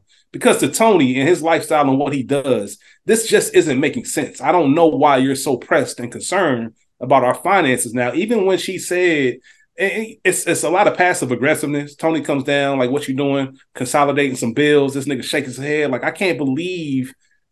Now you acting like we about to go to the poorhouse, consolidating bills. Now we are fine. Like, why is this such a big deal to you? Like, what's going on? You crying about it? Like, help me understand it. So from Tony's perspective, I get that, because we've been doing it this way for years. Like, I don't understand. And he's most successful than he's ever been throughout the relationship. This is the height of his success. Well, he's coming upon the height of his success. Yeah. From Carmela's perspective, I also understand that is the part of marriage, that collaboration, that give and take. You are my wife. As Tony likes to always say, you are the mother of my kids. This means something to you. And this is part of that Furio storyline that we see as the season goes along. At some point, Tony stopped treating Carmela like his wife. She's just a dependent to him. She's not a partner. Like, your job is really to take care of the house. I'm gonna fuck on you every now and then. Buy you a few gifts. For real. Bro, I'm being dead ass. I'm gonna buy you some gifts to make up for my fuckery. And that's the status of our relationship. And to Carmela's point, like I said, like I just said about Tony's, at some point when you switch it up like that, it's hard. I'm sure when they first got together, Tony was romantic. They were partners. They did have dreams and visions to go about this a certain way. And now that that's shifted and he's left her behind, Carmela can't adjust to this new life. Yo, we used to be something. Whitecaps, you used to be my guy, Tony. You get what I'm saying? Like, that's hard to adjust to. Right. it's the beginning of why she even gravitates towards Furio. You don't even see me. You don't have any interest. You take no interest in my life outside of what I have to do for you. So I get it. I get both sides of it. I get the mindset. And the biggest issue of all is that there's a lack of communication between them two. They reached a point where they can't talk about each other's issue. And if they do, they don't care about what they're actually saying. They're listening to respond, not listening to comprehend. Yeah. Facts. Well, it's just a challenge between the two. Like y'all said, both y'all said, making great points. You do see both ends of it. But this is one of those moments. I'm sorry, I side fully with Carmella.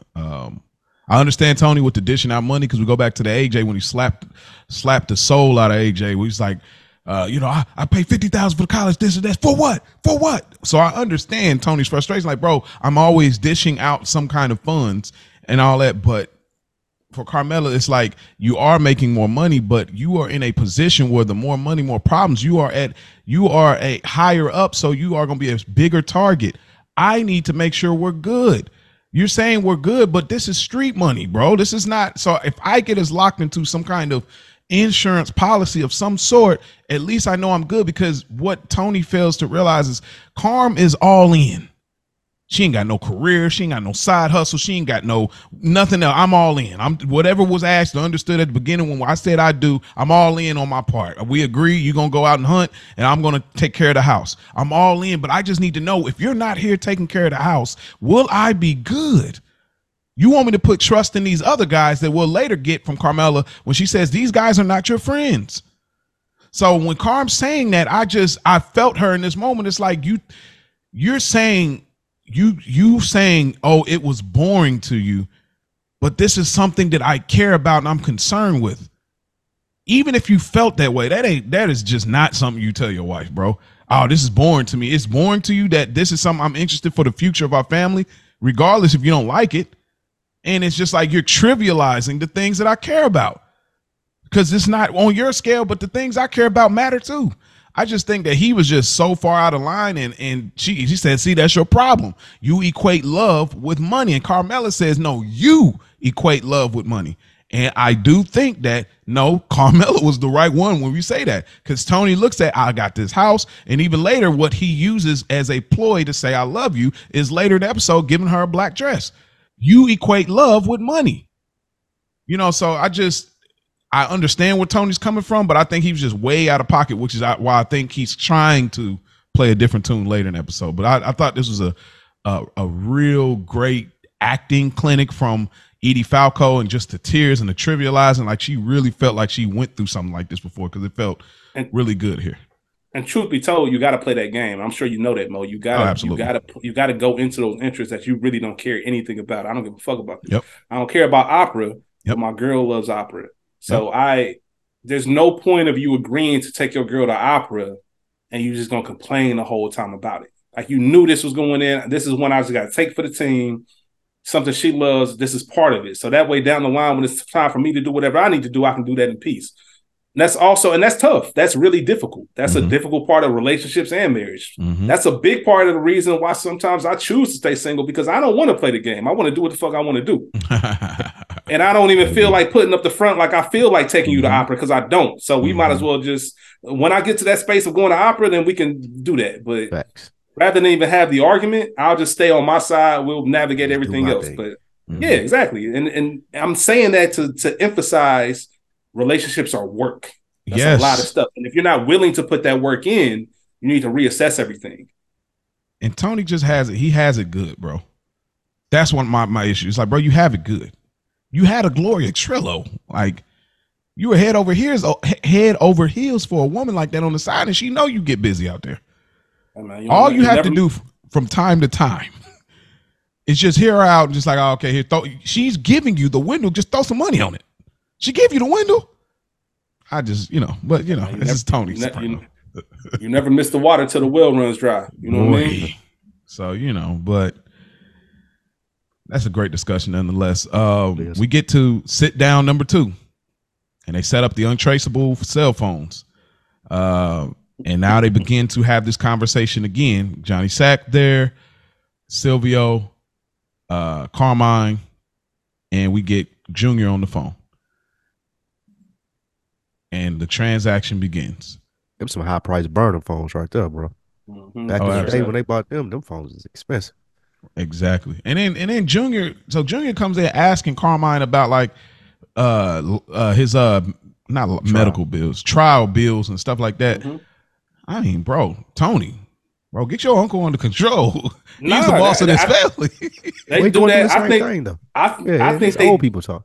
I think this is to emphasize that we don't Junior eating olives, like we don't give a fuck about this sit down or this meeting. This ain't no big deal to us. I think the banter and all that stuff is to emphasize to us, like, John, you're the only one that care about this like this. Okay. Like, we here out of respect for you, bro, but you tripping. Okay. Got you. That's how I always took it. Yeah.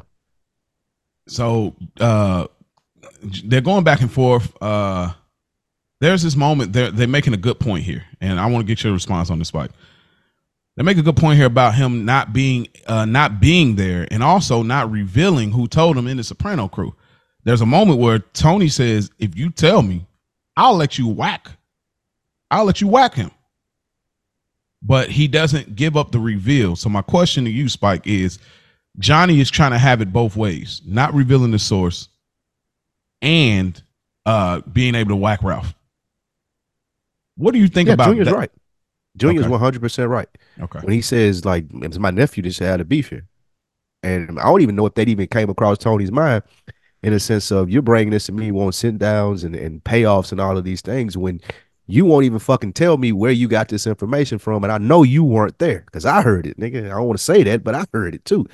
So, yeah, I think that, again, this is the brilliance of Junior's character. Like, throughout the whole series, you wonder, is he just playing that, or is he like really going through the dementia? Because he'll hit you with these gems throughout the whole series. They teetered this line.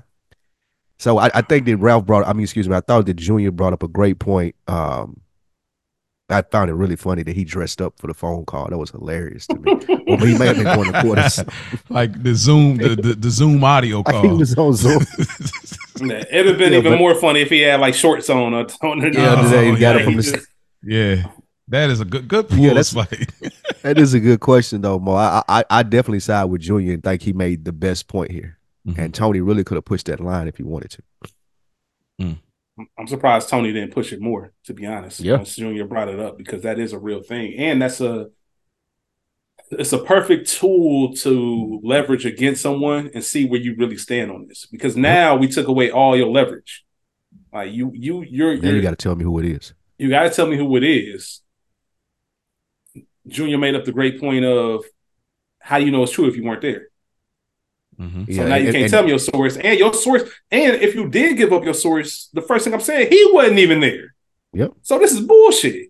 And Tony, for all intents and purposes, can be like, man, you don't even know that this was said. Now that you won't give me your source, you weren't there. Tony claiming that he wasn't there. Like, we don't even know if this is true. You may just be having a hard on for Ralph for some reason that I have no clue about. You looking funny in the light. Yeah. You know what I mean? Your story got holes in it. Like, it's a word versus word case.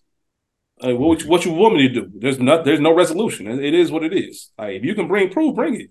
You know how this works, John. And the way you get, and I know you're getting defensive because it's your wife, but if you are this gung-ho about it, and I'm giving you the opportunity to get your lick back, and all you got to do is give up that information. If this means that much, then I don't see why this is an issue. Why are you protecting your source? Why are you protecting your source when you want the person? If you want Ralph that bad, sure, you got him. Who told you? Oh, you ain't gonna give him up? All right, this ain't that deep to you. So fuck you now. Like, drop this subject. And Carmine said the most gangster shit. Mo, I'll let you get into it since you made the clip. But go ahead. Give it to us.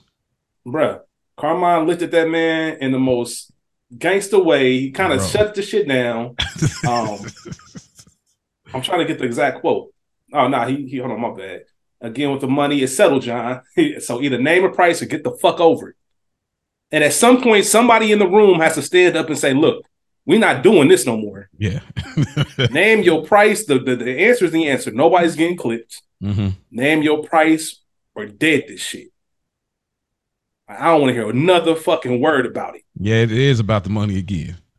Like, yeah, it is about the money. That big ass house you just bought in Jersey on top of whatever property you got in New York.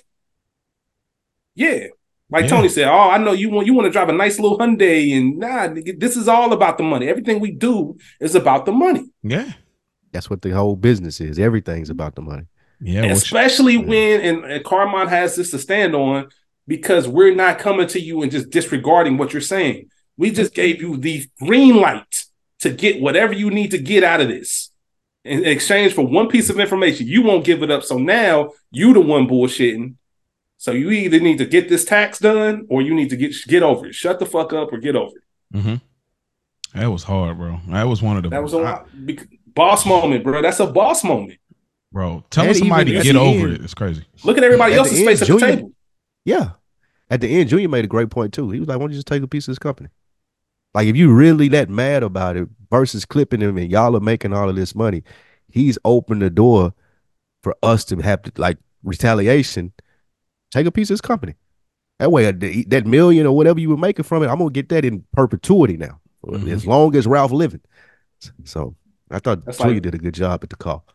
That expression acting that I discussed, man. When Carmine said that and kind of stared Johnny down, and Tony had that look. It's almost like when you were a kid and you sleep over at one of your friends' house. They get in trouble or yelled at or get hit, and you looking like, damn, bro. I don't even. I might go home. I might get a whooping too. Like, let me be quiet. Ready to go home. Slick, man, that embarrassment. Like, I don't even want to add to it. Damn, bro, that's messed up. Bro, that dude that pops up that, like, you know he got a record where he could whoop everybody. Ain't nobody can whoop me though. And everybody kind of get quiet, like, oh yeah, I ain't gonna even. Who else want to credibility out Cole? Like, you know. Yeah, but the emphasis, man, your credibility out the window now, John. Yeah. You playing games. You milk this. You don't want what you. Pause. Yeah, yeah, exactly, true, man. yeah. We giving you what you want. You've been complaining about this. We're giving you what you want. You ain't taking advantage of it. So now it ain't. You playing. Get out of here. Yeah. Get over it. Speaking of milking it, Carmine calls Tony early in the morning, which is crazy. The New York boss calls Tony to whack John. So now we find out that, and again, just bodying this, just having that. I'm not saying it, but I'm saying it. I appreciate your thoughts. I say, I got to use that.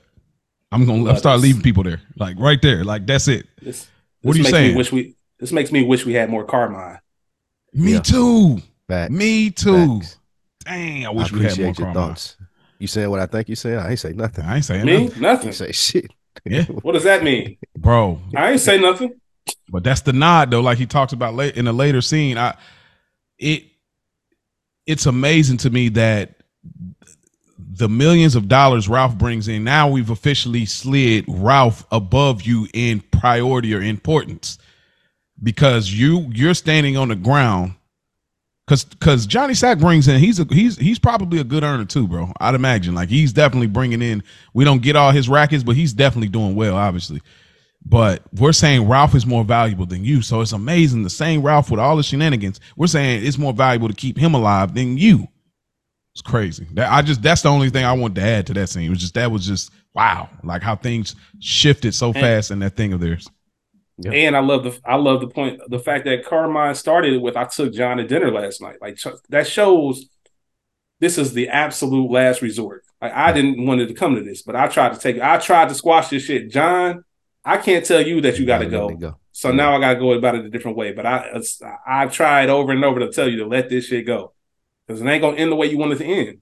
Yes, and I know you well enough to know that you about to take out Ralph. You're going to go against what I said, and you're going to make your own call to take Ralph out. So before you do that, we shared the Esplanade, Tony. I don't want that apple cart upset.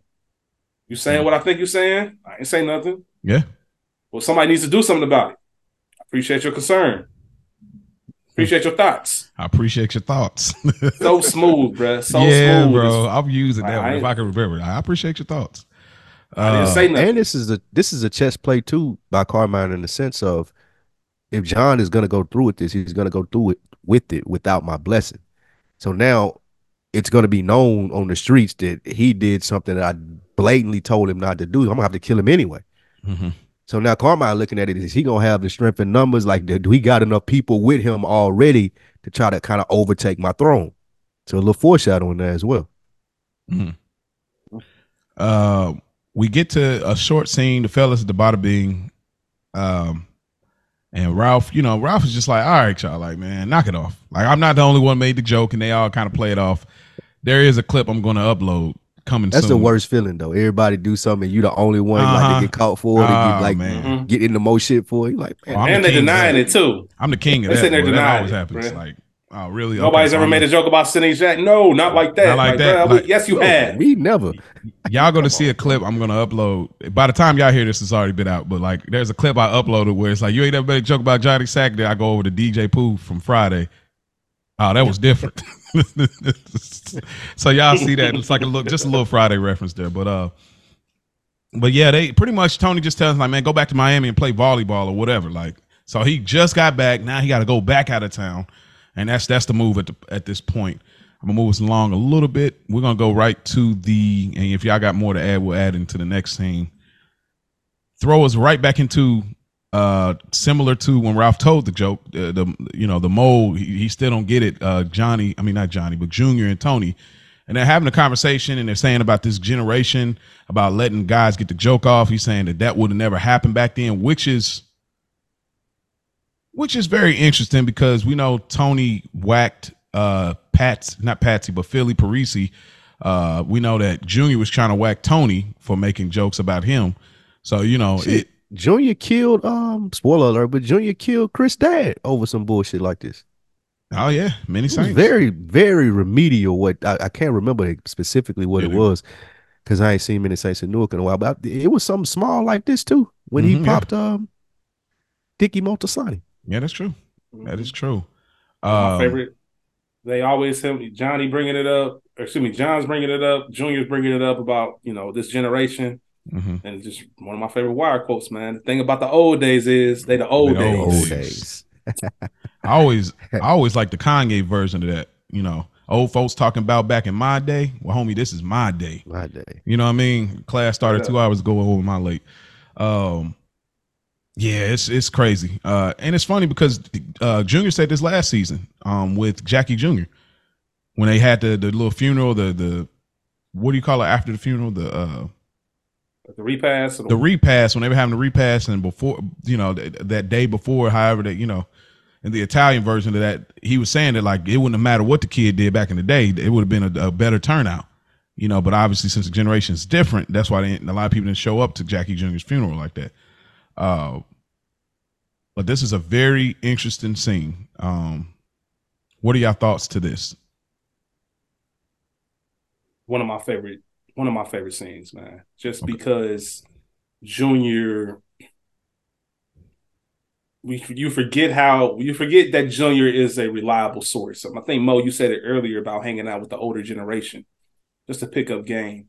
And sometimes you have all this knowledge sitting there, and you forget that it's there and you don't use it. And this was a perfect example of, we know they have their friction and their issues, but this was so valuable to Tony and his leadership and his decision making on how to play this out. Like Junior's seen all of this before.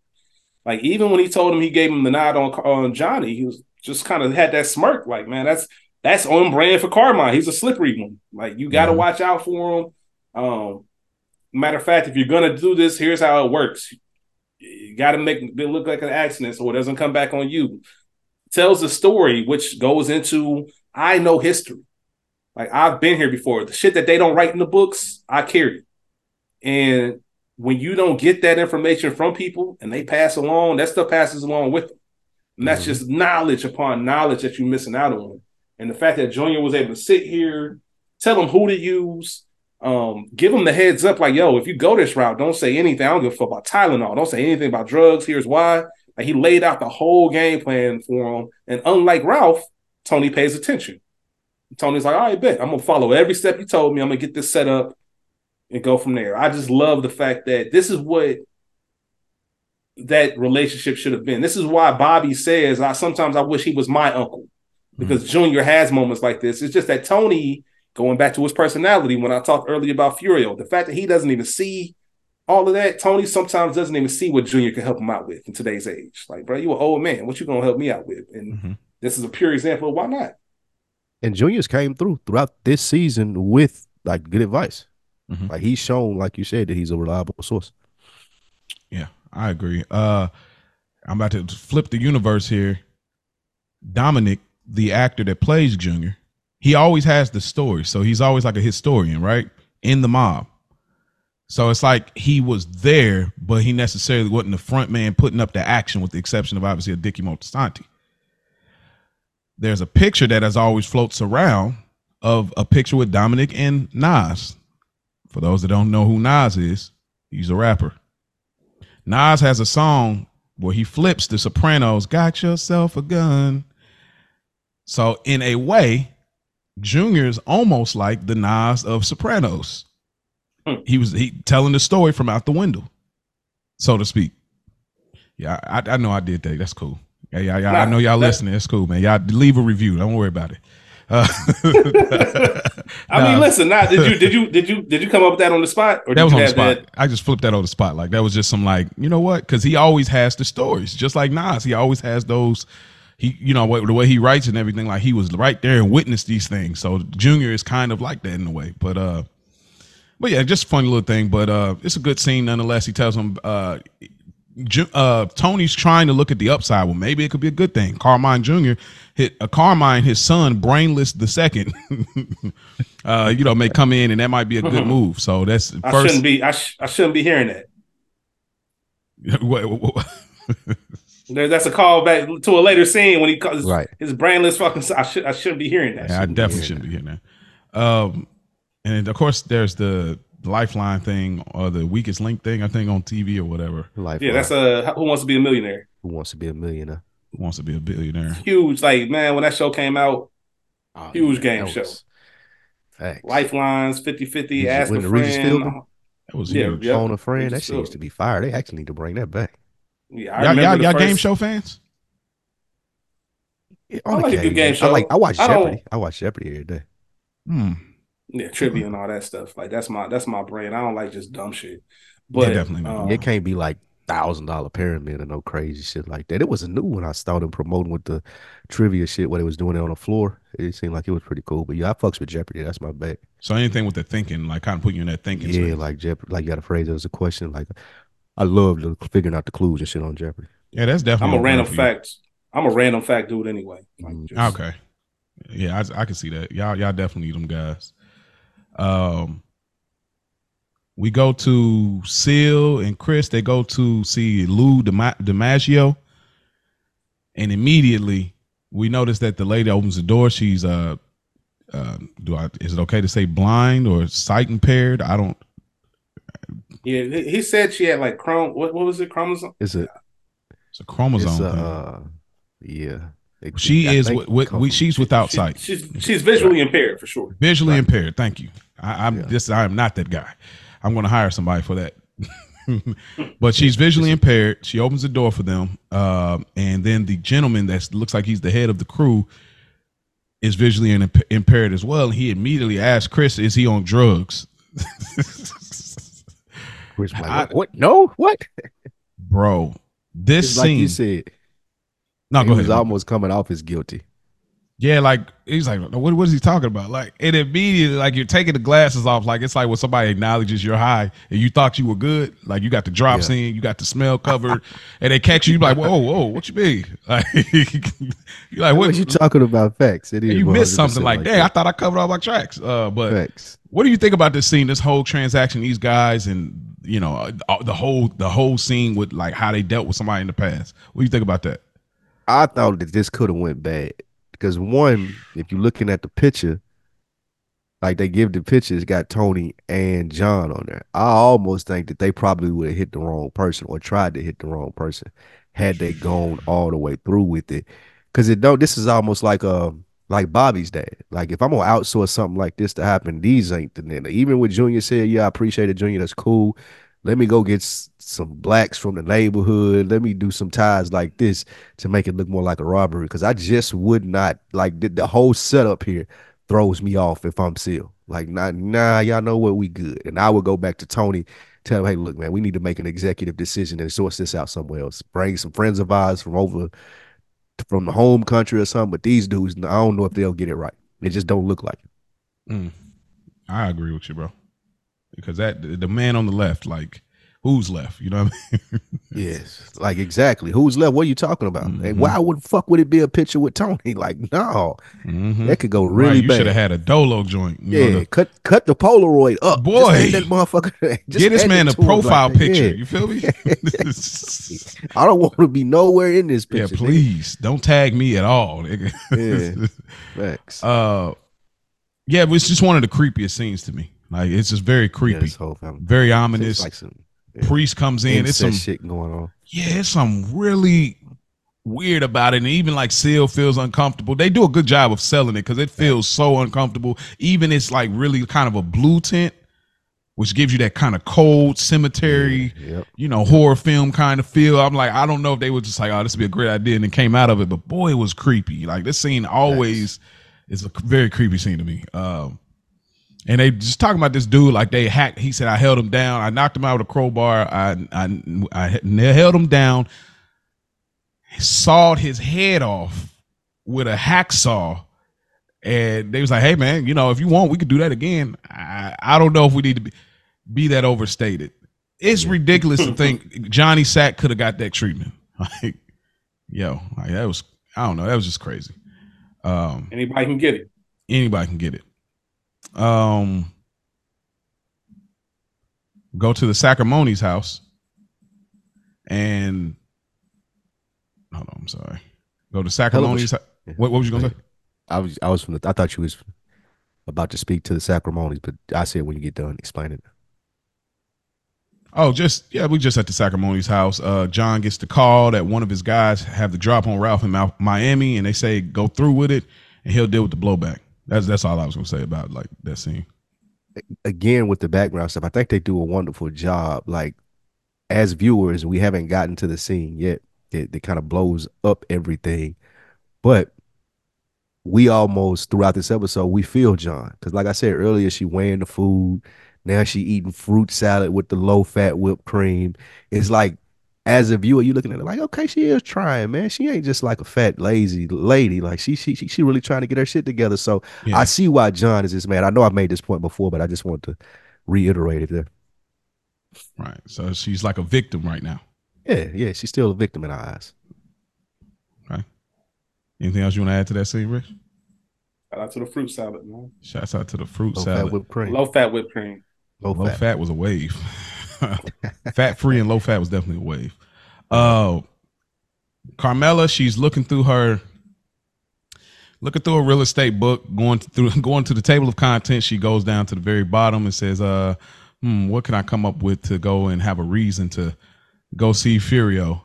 So then we cut over to Furio. Got a nice little house, like a classic house, putting the work together, but Furio's in his just this like, I know it wasn't planned like that. I don't know if she just pulled up on him, but he's in this like, I've been working out in the yard, my hair is down, I got the Timberlands on, like this like cheap porno fit. And then Carmela, while he's in that, Carmela comes, and this is by far one of the flyest outfits Carmela has ever worn on the series, bro. The red gloves, leather gloves, red bag, black mink with the fur on the wrist, gray slacks in the red bottoms. Bro, I was like, yo, Carm, like, chill. You are not even doing this for Tony. This is crazy right here. Of course not. Why would she? Yeah, Why would she do that for Tony? You wouldn't even notice.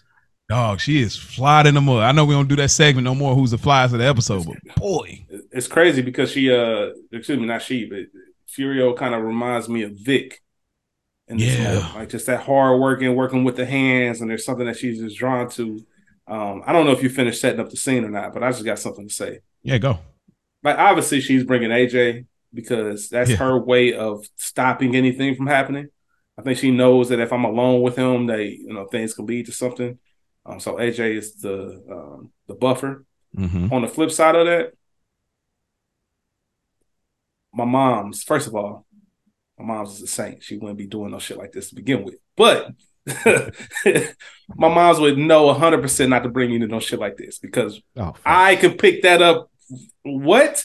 And you started out with we was just driving in a relationship. As soon as you say we was just passing by. No, you grabbed me from the house and told me we come. This was our first stop. We went just over here. Our first stop. That's crazy. Yeah, you get what I'm saying? So this is my antennas are going up immediately if I'm AJ. Like, what's up with you and Furio? And eventually, as we get toward later on in the season, pieces start falling into place. But at the same time, it's just there's no way you should even feel comfortable enough. AJ Spidey senses was kind of ringing a little bit, but he's just so goddamn. But that's the thing. The fact that she knew that I could still do this and there's no repercussion. Like true. Hey man, especially if I know, hey man, we stop by Furio. Even if I drop it on some casual shit, we stop by Furio's early. Just so Pops can know. Like, facts. Do with that what you want. But I just want you to know me and Miles was at Furio's house and let her explain why we was over there. To me. Yeah, because this is some shady shit. Like y'all look a little too comfortable for me. Yeah, and you got on your Sunday best, like hell no. Bro. Like he getting into it, talking about working in the old country, using his hands, working with olives, and bro, you got the hair down, you got the sweat on the chest, and you just all up in my like. Carmella is crazy, but I'll speak more to the glances. Crazy, yeah, the glances is ridiculous. But wait till we get to the last scene. I'm gonna bring back an infamous quote of my own, but we're not there yet. Anything else y'all want to add to that scene? Nah. That's funny. Carmella ain't studying. Carmella in love, man. She ain't studying no damn real estate. Everybody's done that, right? Everybody's done that. I'll find like a general interest to be able to. At some point in time, whether it's middle school, high school, adult, like at some point somebody's found interest in somebody, and instead of being direct about it, or maybe you can't be direct about it, you come up with reasons to be around that person. That's big facts. Or the creepy. I just happened to. I didn't even know you was here. Yeah, that's like watching somebody's. I've seen people do this. Like they'll watch somebody's Instagram story and pull up to where that person is. Okay, that's crazy. And then that's some wild shit, bro. Whoa. I know some. That's some wild shit. Some Joe Goldberg. And play it off on some. I didn't even know you was here. Yes, you nigga. Yes, you did. I'll bet you better hit the shot. You damn sure better. Hit that shot. You better. Right, exactly. Is from all my you fans out there. That is definitely some Joe Goldberg behavior. 100%. Straight up. Bro, 100%. Art imitates life, my nigga. Yeah, boy, we go to the Sacramone's house. John, he heads out. He forgets his sweater. Got that Burberry coat clean. Boy, they do a good job. The same joint. Yeah, you're right. Good job over there. Yeah. But yeah, he forgets the sweater. We get a quick little pan to Ralph in Miami, and the guy calls. That's a clean ass crib. Man, if I had more time, I would definitely talk about my love for the Sacramone crib. But then we get a quick clip. A gentleman says he's down at the pool when he's talking about Ralph in Miami. We cut back, and he goes looking for the sweater, trying to see what Jenny is. He goes downstairs, catches Jenny. She's saying she's doing the laundry. Then he does that look, which is just a great look. And he gets mad and he says, I thought you were the actress. And she does the thing that we've seen happen before with some women that will use this. And some men will use this too, like to try to reverse it, like Kevin Hart said, where he'd be like, oh, well, last time I came in here, you always left the fridge open, try to walk off and divert. So he's like, I thought you were going to quit smoking cigarettes. Isn't that stops? That's like, do you know what you've done? Like, what do y'all think about this? Just this interaction, like what's going through John's mind? Because y'all kind of revealed to me, because I was so confused until y'all said it. But Spike, I'll start with you. What is going through his mind right here? Brilliant setup, like just brilliantly set up throughout the episode, as we've mentioned, like seeing all the things, and it looked like she was trying, and John was under the impression one thing was happening, and it wasn't until this moment. Like what we've been saying the whole episode of how ridiculous he finally understands how ridiculous this is.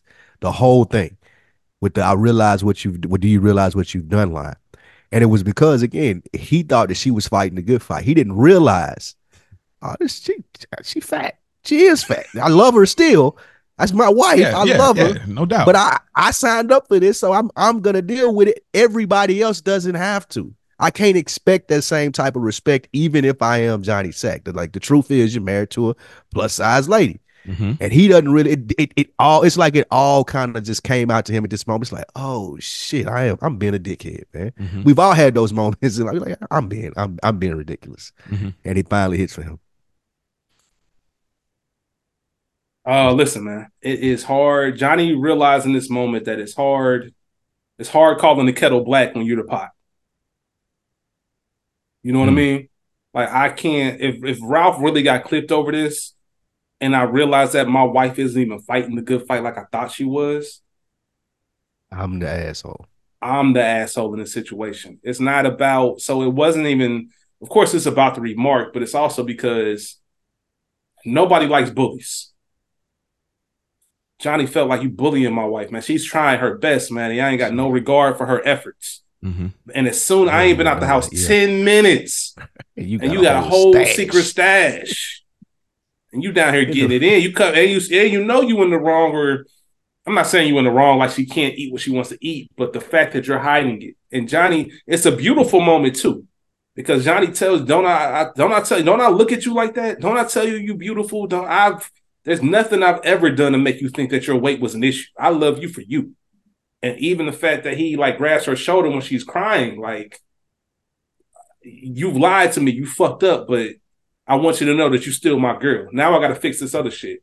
I wanted you to be proud of me and all that. Like, I get it. And he's like, I am proud of you. It's a sweet moment, but it's also that realization, like, yo, you fucked me here. Because I'm going to bat for your honor. Like, I put a nigga, I say you for you. Yeah. And the thing that she said, I want you to be proud of me. That's all he been fighting on for the last 2 episodes, the pride factor, and it was beautifully done. Yeah, because if you didn't want to listen, if you ain't got to put on this acting shit for me, like, so now you think about everything we've seen this episode. Like, you're really out here fronting, weighing the food, making the fruit salad, and it don't matter. Like, I think that's what drove him up the wall. Like, bro, like you could have easily had your Twix and your Nutty Buddies and all that shit, and I'd have been cool with it. Yeah, he said, "Don't I look at you like the other mob wives?" She was like, "Yeah." He said, "I told you that Atkins crap." And he's like, "I love you," and they have a beautiful, sweet moment, which is a great thing to see. But it's so ridiculous that, like, bro, you really didn't get it. Like, this is the moment where you realize, oh, that was different. You know what I mean? Like, it's a joke. It's a joke. It's just stupid. Like, when you realize, it's like when everybody in the room tells you you're bugging, but you're dying on the hill of, no, y'all bugging. I'm telling you, when it comes out, this is going to be the truth. And then you realize, oh, dang, everybody was right. I didn't see that. You know what I mean? So it's just a crazy thing, but a great moment. Imagine that getting out. Like, damn, man, Johnny, if she, oh, bro, you put her for that, and she over here doing this. Yep. Move through these scenes fairly quickly. Ralph, oh my gosh, I will react after. Ralph is on in front of the pool. He gets up and puts his robe on.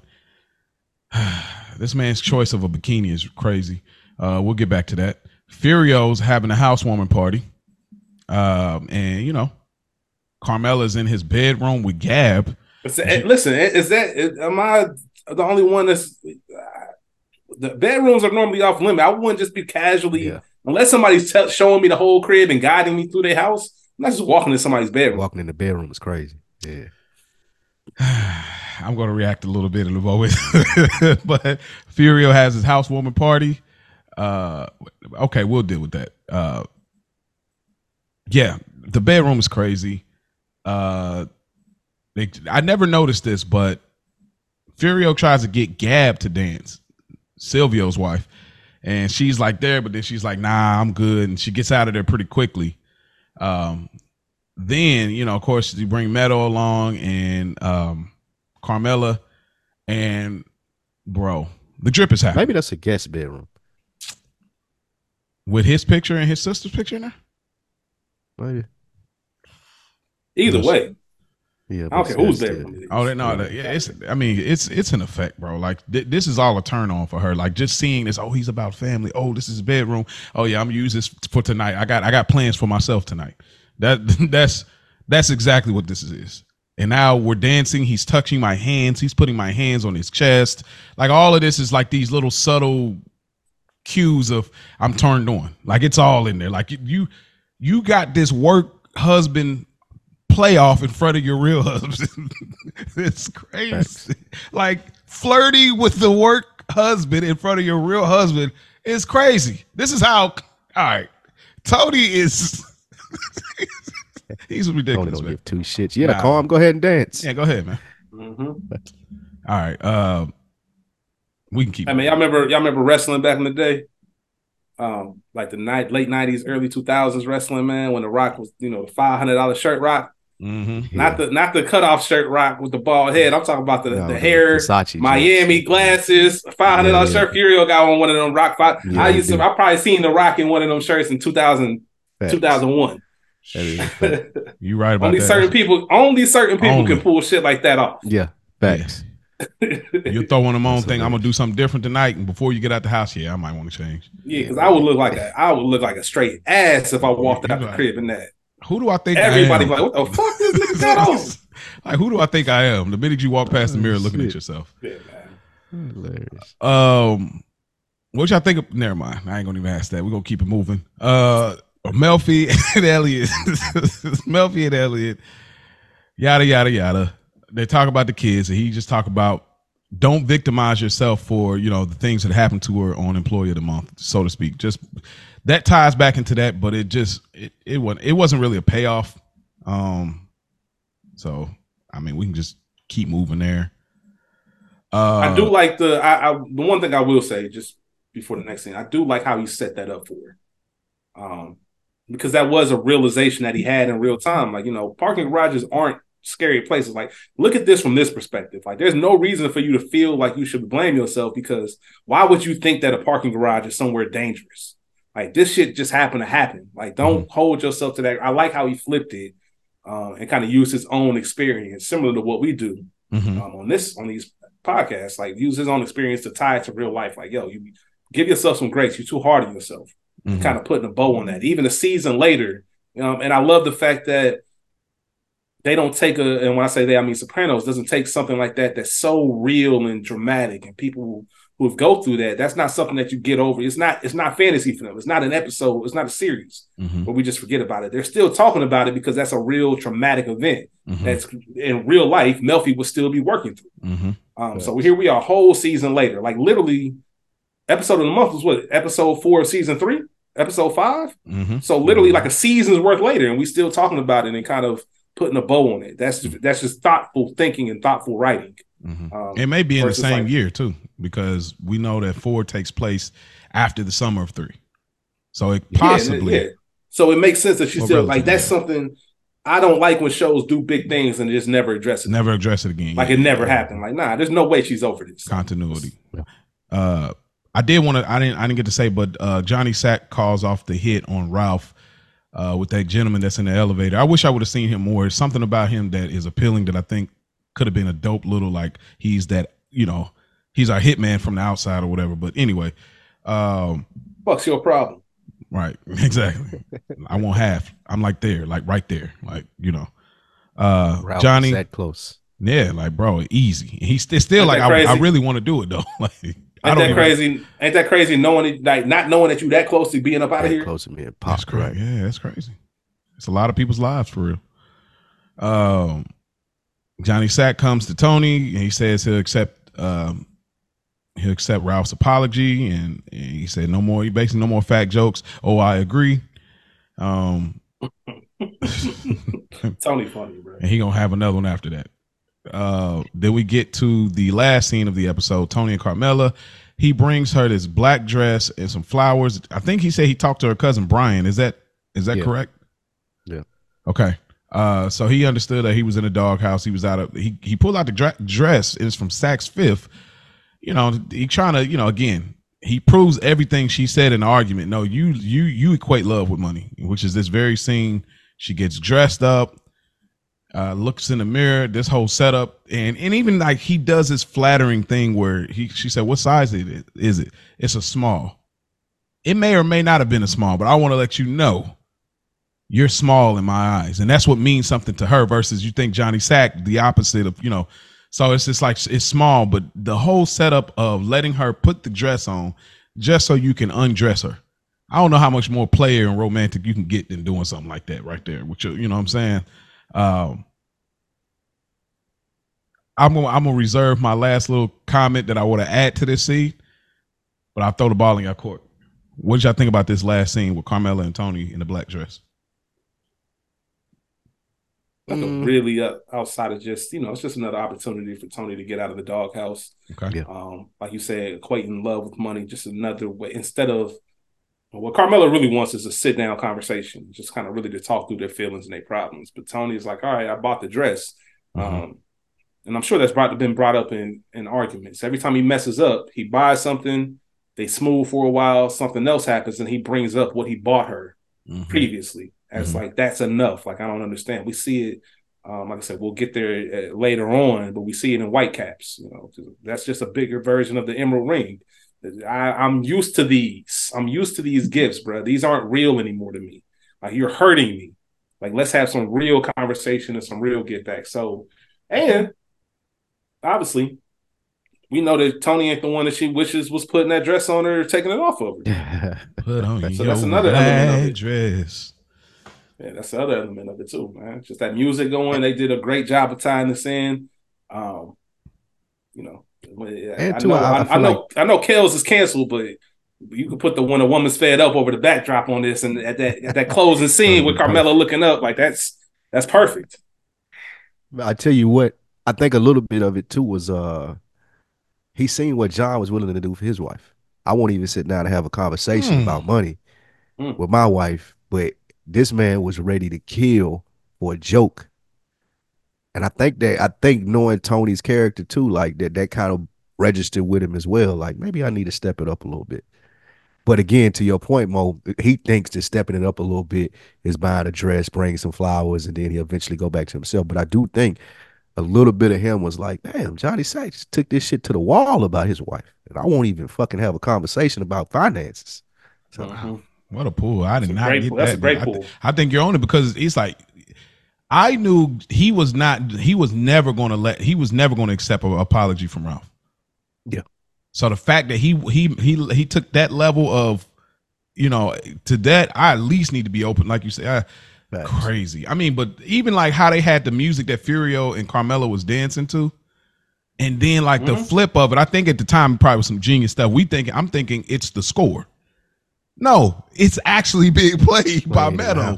That's nuts. Like that flip right there was just one of the craziest little like cues, like breaking the fourth wall, so to speak.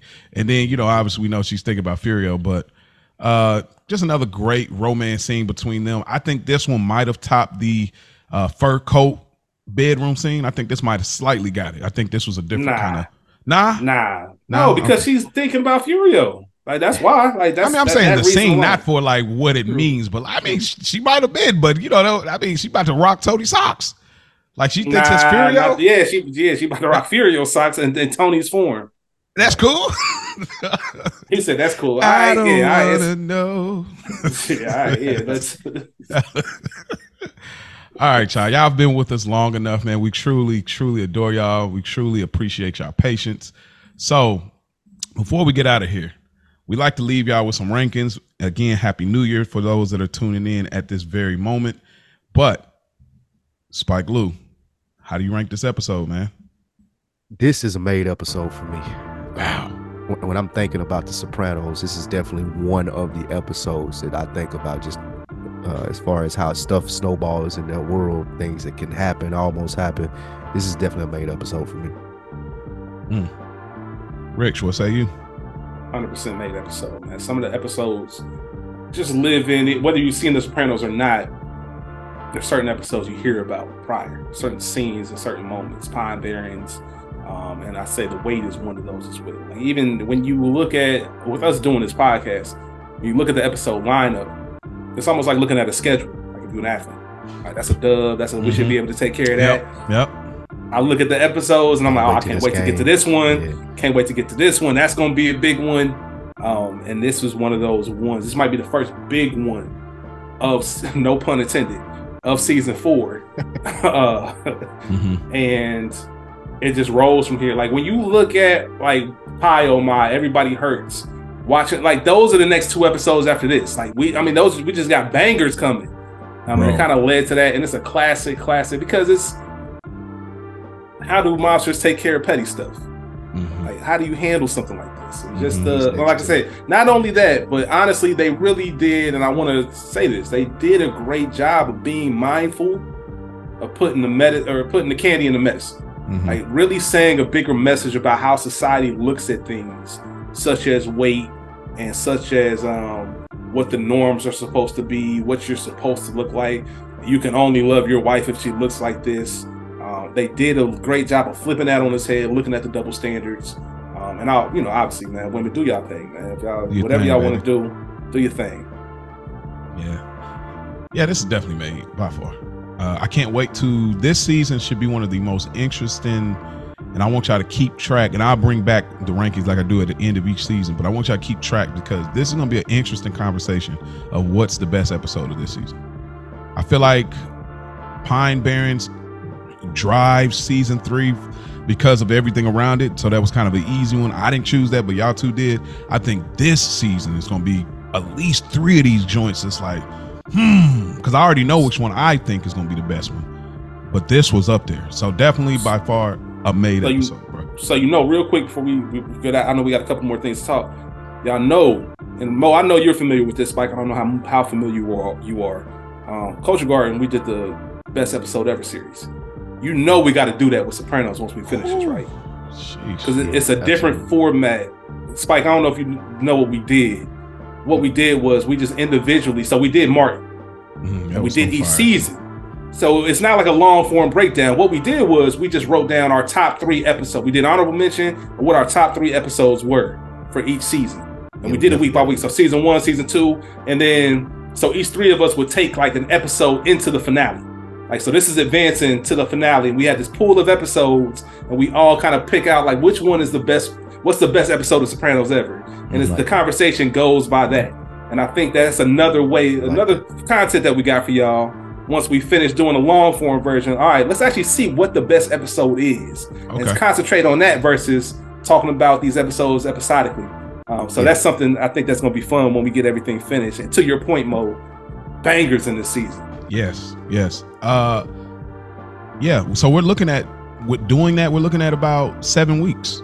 That's another, because we got 6 seasons, and then at 7th will be us taking the best of, because each episode will be what's the best episode of season 1. What's the best? And I don't know, maybe we may group them together. If the season's like 1 and 2, we might put it together. I don't know. We'll figure that out when we get there. But I will say, which I did with the Martin, the way y'all concluded it, what the overall theme of it is, and which of the 2 that y'all came up with was like the love story aspect of it, I thought was a great foundation to say this is how we chose, this is the best episode. So, and it helps you. And the cool thing, like I said, not to be too long-winded, the cool thing about it was you figuring it out in real time. The same way we talk here, and you guys might bring up something that I never thought of, or I never looked at it from that perspective. Like, I go into it with a clear mind. Like Martin, we said it every week. If you would have told me just off paper, off memory, what your favorite episodes would be, it's one list. And then when you actually sit down and look at them, like, oh damn, I expected this episode to be up there. I expected this didn't even make my top 3. And you look at the beauty of these episodes and what they meant to the series. So it's a whole different lens. So I'm looking forward to that. But we got a lot more episodes of Sopranos to go. Absolutely. Spike Blue, who gets the good earner chain this episode? Oh, Carmine. Easy call. Carmine was in his bag. He came and hit 30 off the bench. 30 great one-liners. It was great. It was great. Carmine for me. Okay. What about you, Rich? The answer is Carmine. For the sake of being a little bit different, I want to give Junior some flowers because Junior's just kind of forgotten about a little bit, and here you are sitting on all this knowledge. All you need is somebody to ask some questions. Ask another question, as Spike likes to say. Junior was in his bag this episode. I gotta go Ralph Cifaretto, man. Nothing's gonna save from being popped. Yeah, nothing's gonna happen to me. Money talks, bro. Like, it don't matter what it is. I didn't even know. Oh, there was somebody's going. Oh, okay. Yeah, you know what I mean. Like, it's just one of those. Oh, something's gonna happen. Okay, yeah, I didn't know. I was making money with 3 hands. I didn't know. So I definitely got to get Ralph. Ralph got everything off. He disobeyed Tony in front of him, went back to Miami, still, all that, whatever, but he got off. Who gets the Broken Balls Award, Spike? Broken Balls Award, Jenny Sack, man. Jenny, the butt of the jokes. Then we see she had her secret stash there that made her husband go do all of this and get out of character. So I got to go with Jenny Sack. It's a good call. What about you, Rich? Going with her spouse, Johnny Sack. I caused this big uproar, and it really was about nothing at the end of the day. Like, I got to come in here, hat in hand, tell Tony that I'm ready to accept the apology over something that I literally was about to go to war over, and all of a sudden flip the scripts. And the fact that I have to humble myself, start doing business with Ralph again and all that, man, that's just a terrible feeling, especially the damage that I caused. I put a kid, he got permanent nerve damage, like all that shit. Yeah. And my wife lied to me, man. Damn, you didn't have to do all that. Right. Johnny Sack, definitely. Like, Johnny Sack he kept taking L's this whole episode, and nobody was riding for him. Nobody. Like, so so I definitely. That's how it is when it's about your woman, though. No, you're right. You're right, because it's not it's a business matter for people, not a personal. So definitely Johnny Sack. I normally try to go different, but this was just one of the ones, bro. You kept getting a little homie. Women and kids, man. Like, or mamas. Don't ever assume how somebody gonna respond when you talk about their woman or their kids, bro. They liable to take it all the way there. Take it there. Lastly, Spike Lee, what was your favorite moment of this episode? Ralph wants to fuck Jenny. He wants to fuck her. The chat from that whole the when he first brings the problem, when Johnny first brings the problem to Carmine. That's a good one. What about you, Rich? The conversation, the telephone game, when Tony's trying to coach Ralph to that thing. I just love that we're gathering information. Let's figure out what Johnny really knows, because as we mentioned earlier, Tony doesn't even know. Damn, does he know I was there? Let's see what Johnny really knows, how much validity is here. Let's see if we can pick up on who might have told him based off the information he gives us. I got a game plan in line. Let me stick to it, and we're gonna get through this. And Ralph just, Willie beaming it, waving off the play and doing his own thing. And Tony's frustration with it, just the expression acting. Everything. Just, I told you, no apologies. Like, all of that was incredible. But man, it's hard not. Them two Carmine meetings, both of them sitting there. Not the one where he left, but the one where Johnny came to him, like Spike said, and the one where they when Junior was on the line too. Those are strong contenders. Well, I'm glad you said that, because that is mine. The audio Zoom call meeting with Junior, Johnny Sack, and all of them. Like, Carmine pretty much just like, hey, bro, all right, man, knock it off. Like, this it. Like, it's about the money. Yeah, it's about the money again. Like, so either take the money or get over it, bro. Name a price or get the fuck over it. Bro. It's that fuck that he and it's just like he just stares. Like, that's the thing Carmine does. He just stares. Like, all he was missing was a bitch nigga at the end of that shit. That's crazy. Y'all know it wouldn't be us if we'd give y'all those nuances of our blackness. But nonetheless, man, we truly thank y'all for tuning in. I know y'all had to miss out on last week, but we are back again in this thing for the new year. So I hope y'all had a great New Year's. I hope that y'all enjoying this show. We got plenty of other shows. If y'all interested, y'all can look at our description. We're on YouTube as well as Apple, Spotify, Podbean, all of the places you can find us. We're there. We also have an Instagram, Good Earner Pod _Sopranos. If y'all want to DM us, if you just want to get your meme fix and laugh at some stuff, go check that out as well. Y'all can email us, goodearnerpod@gmail.com, if y'all just want to show some love or send some thoughts, whatever it may be, man. We appreciate all of the subscriptions, all of the likes, all of the comments, all of that. We appreciate y'all. Thank y'all for tuning in. And remember, don't forget about it.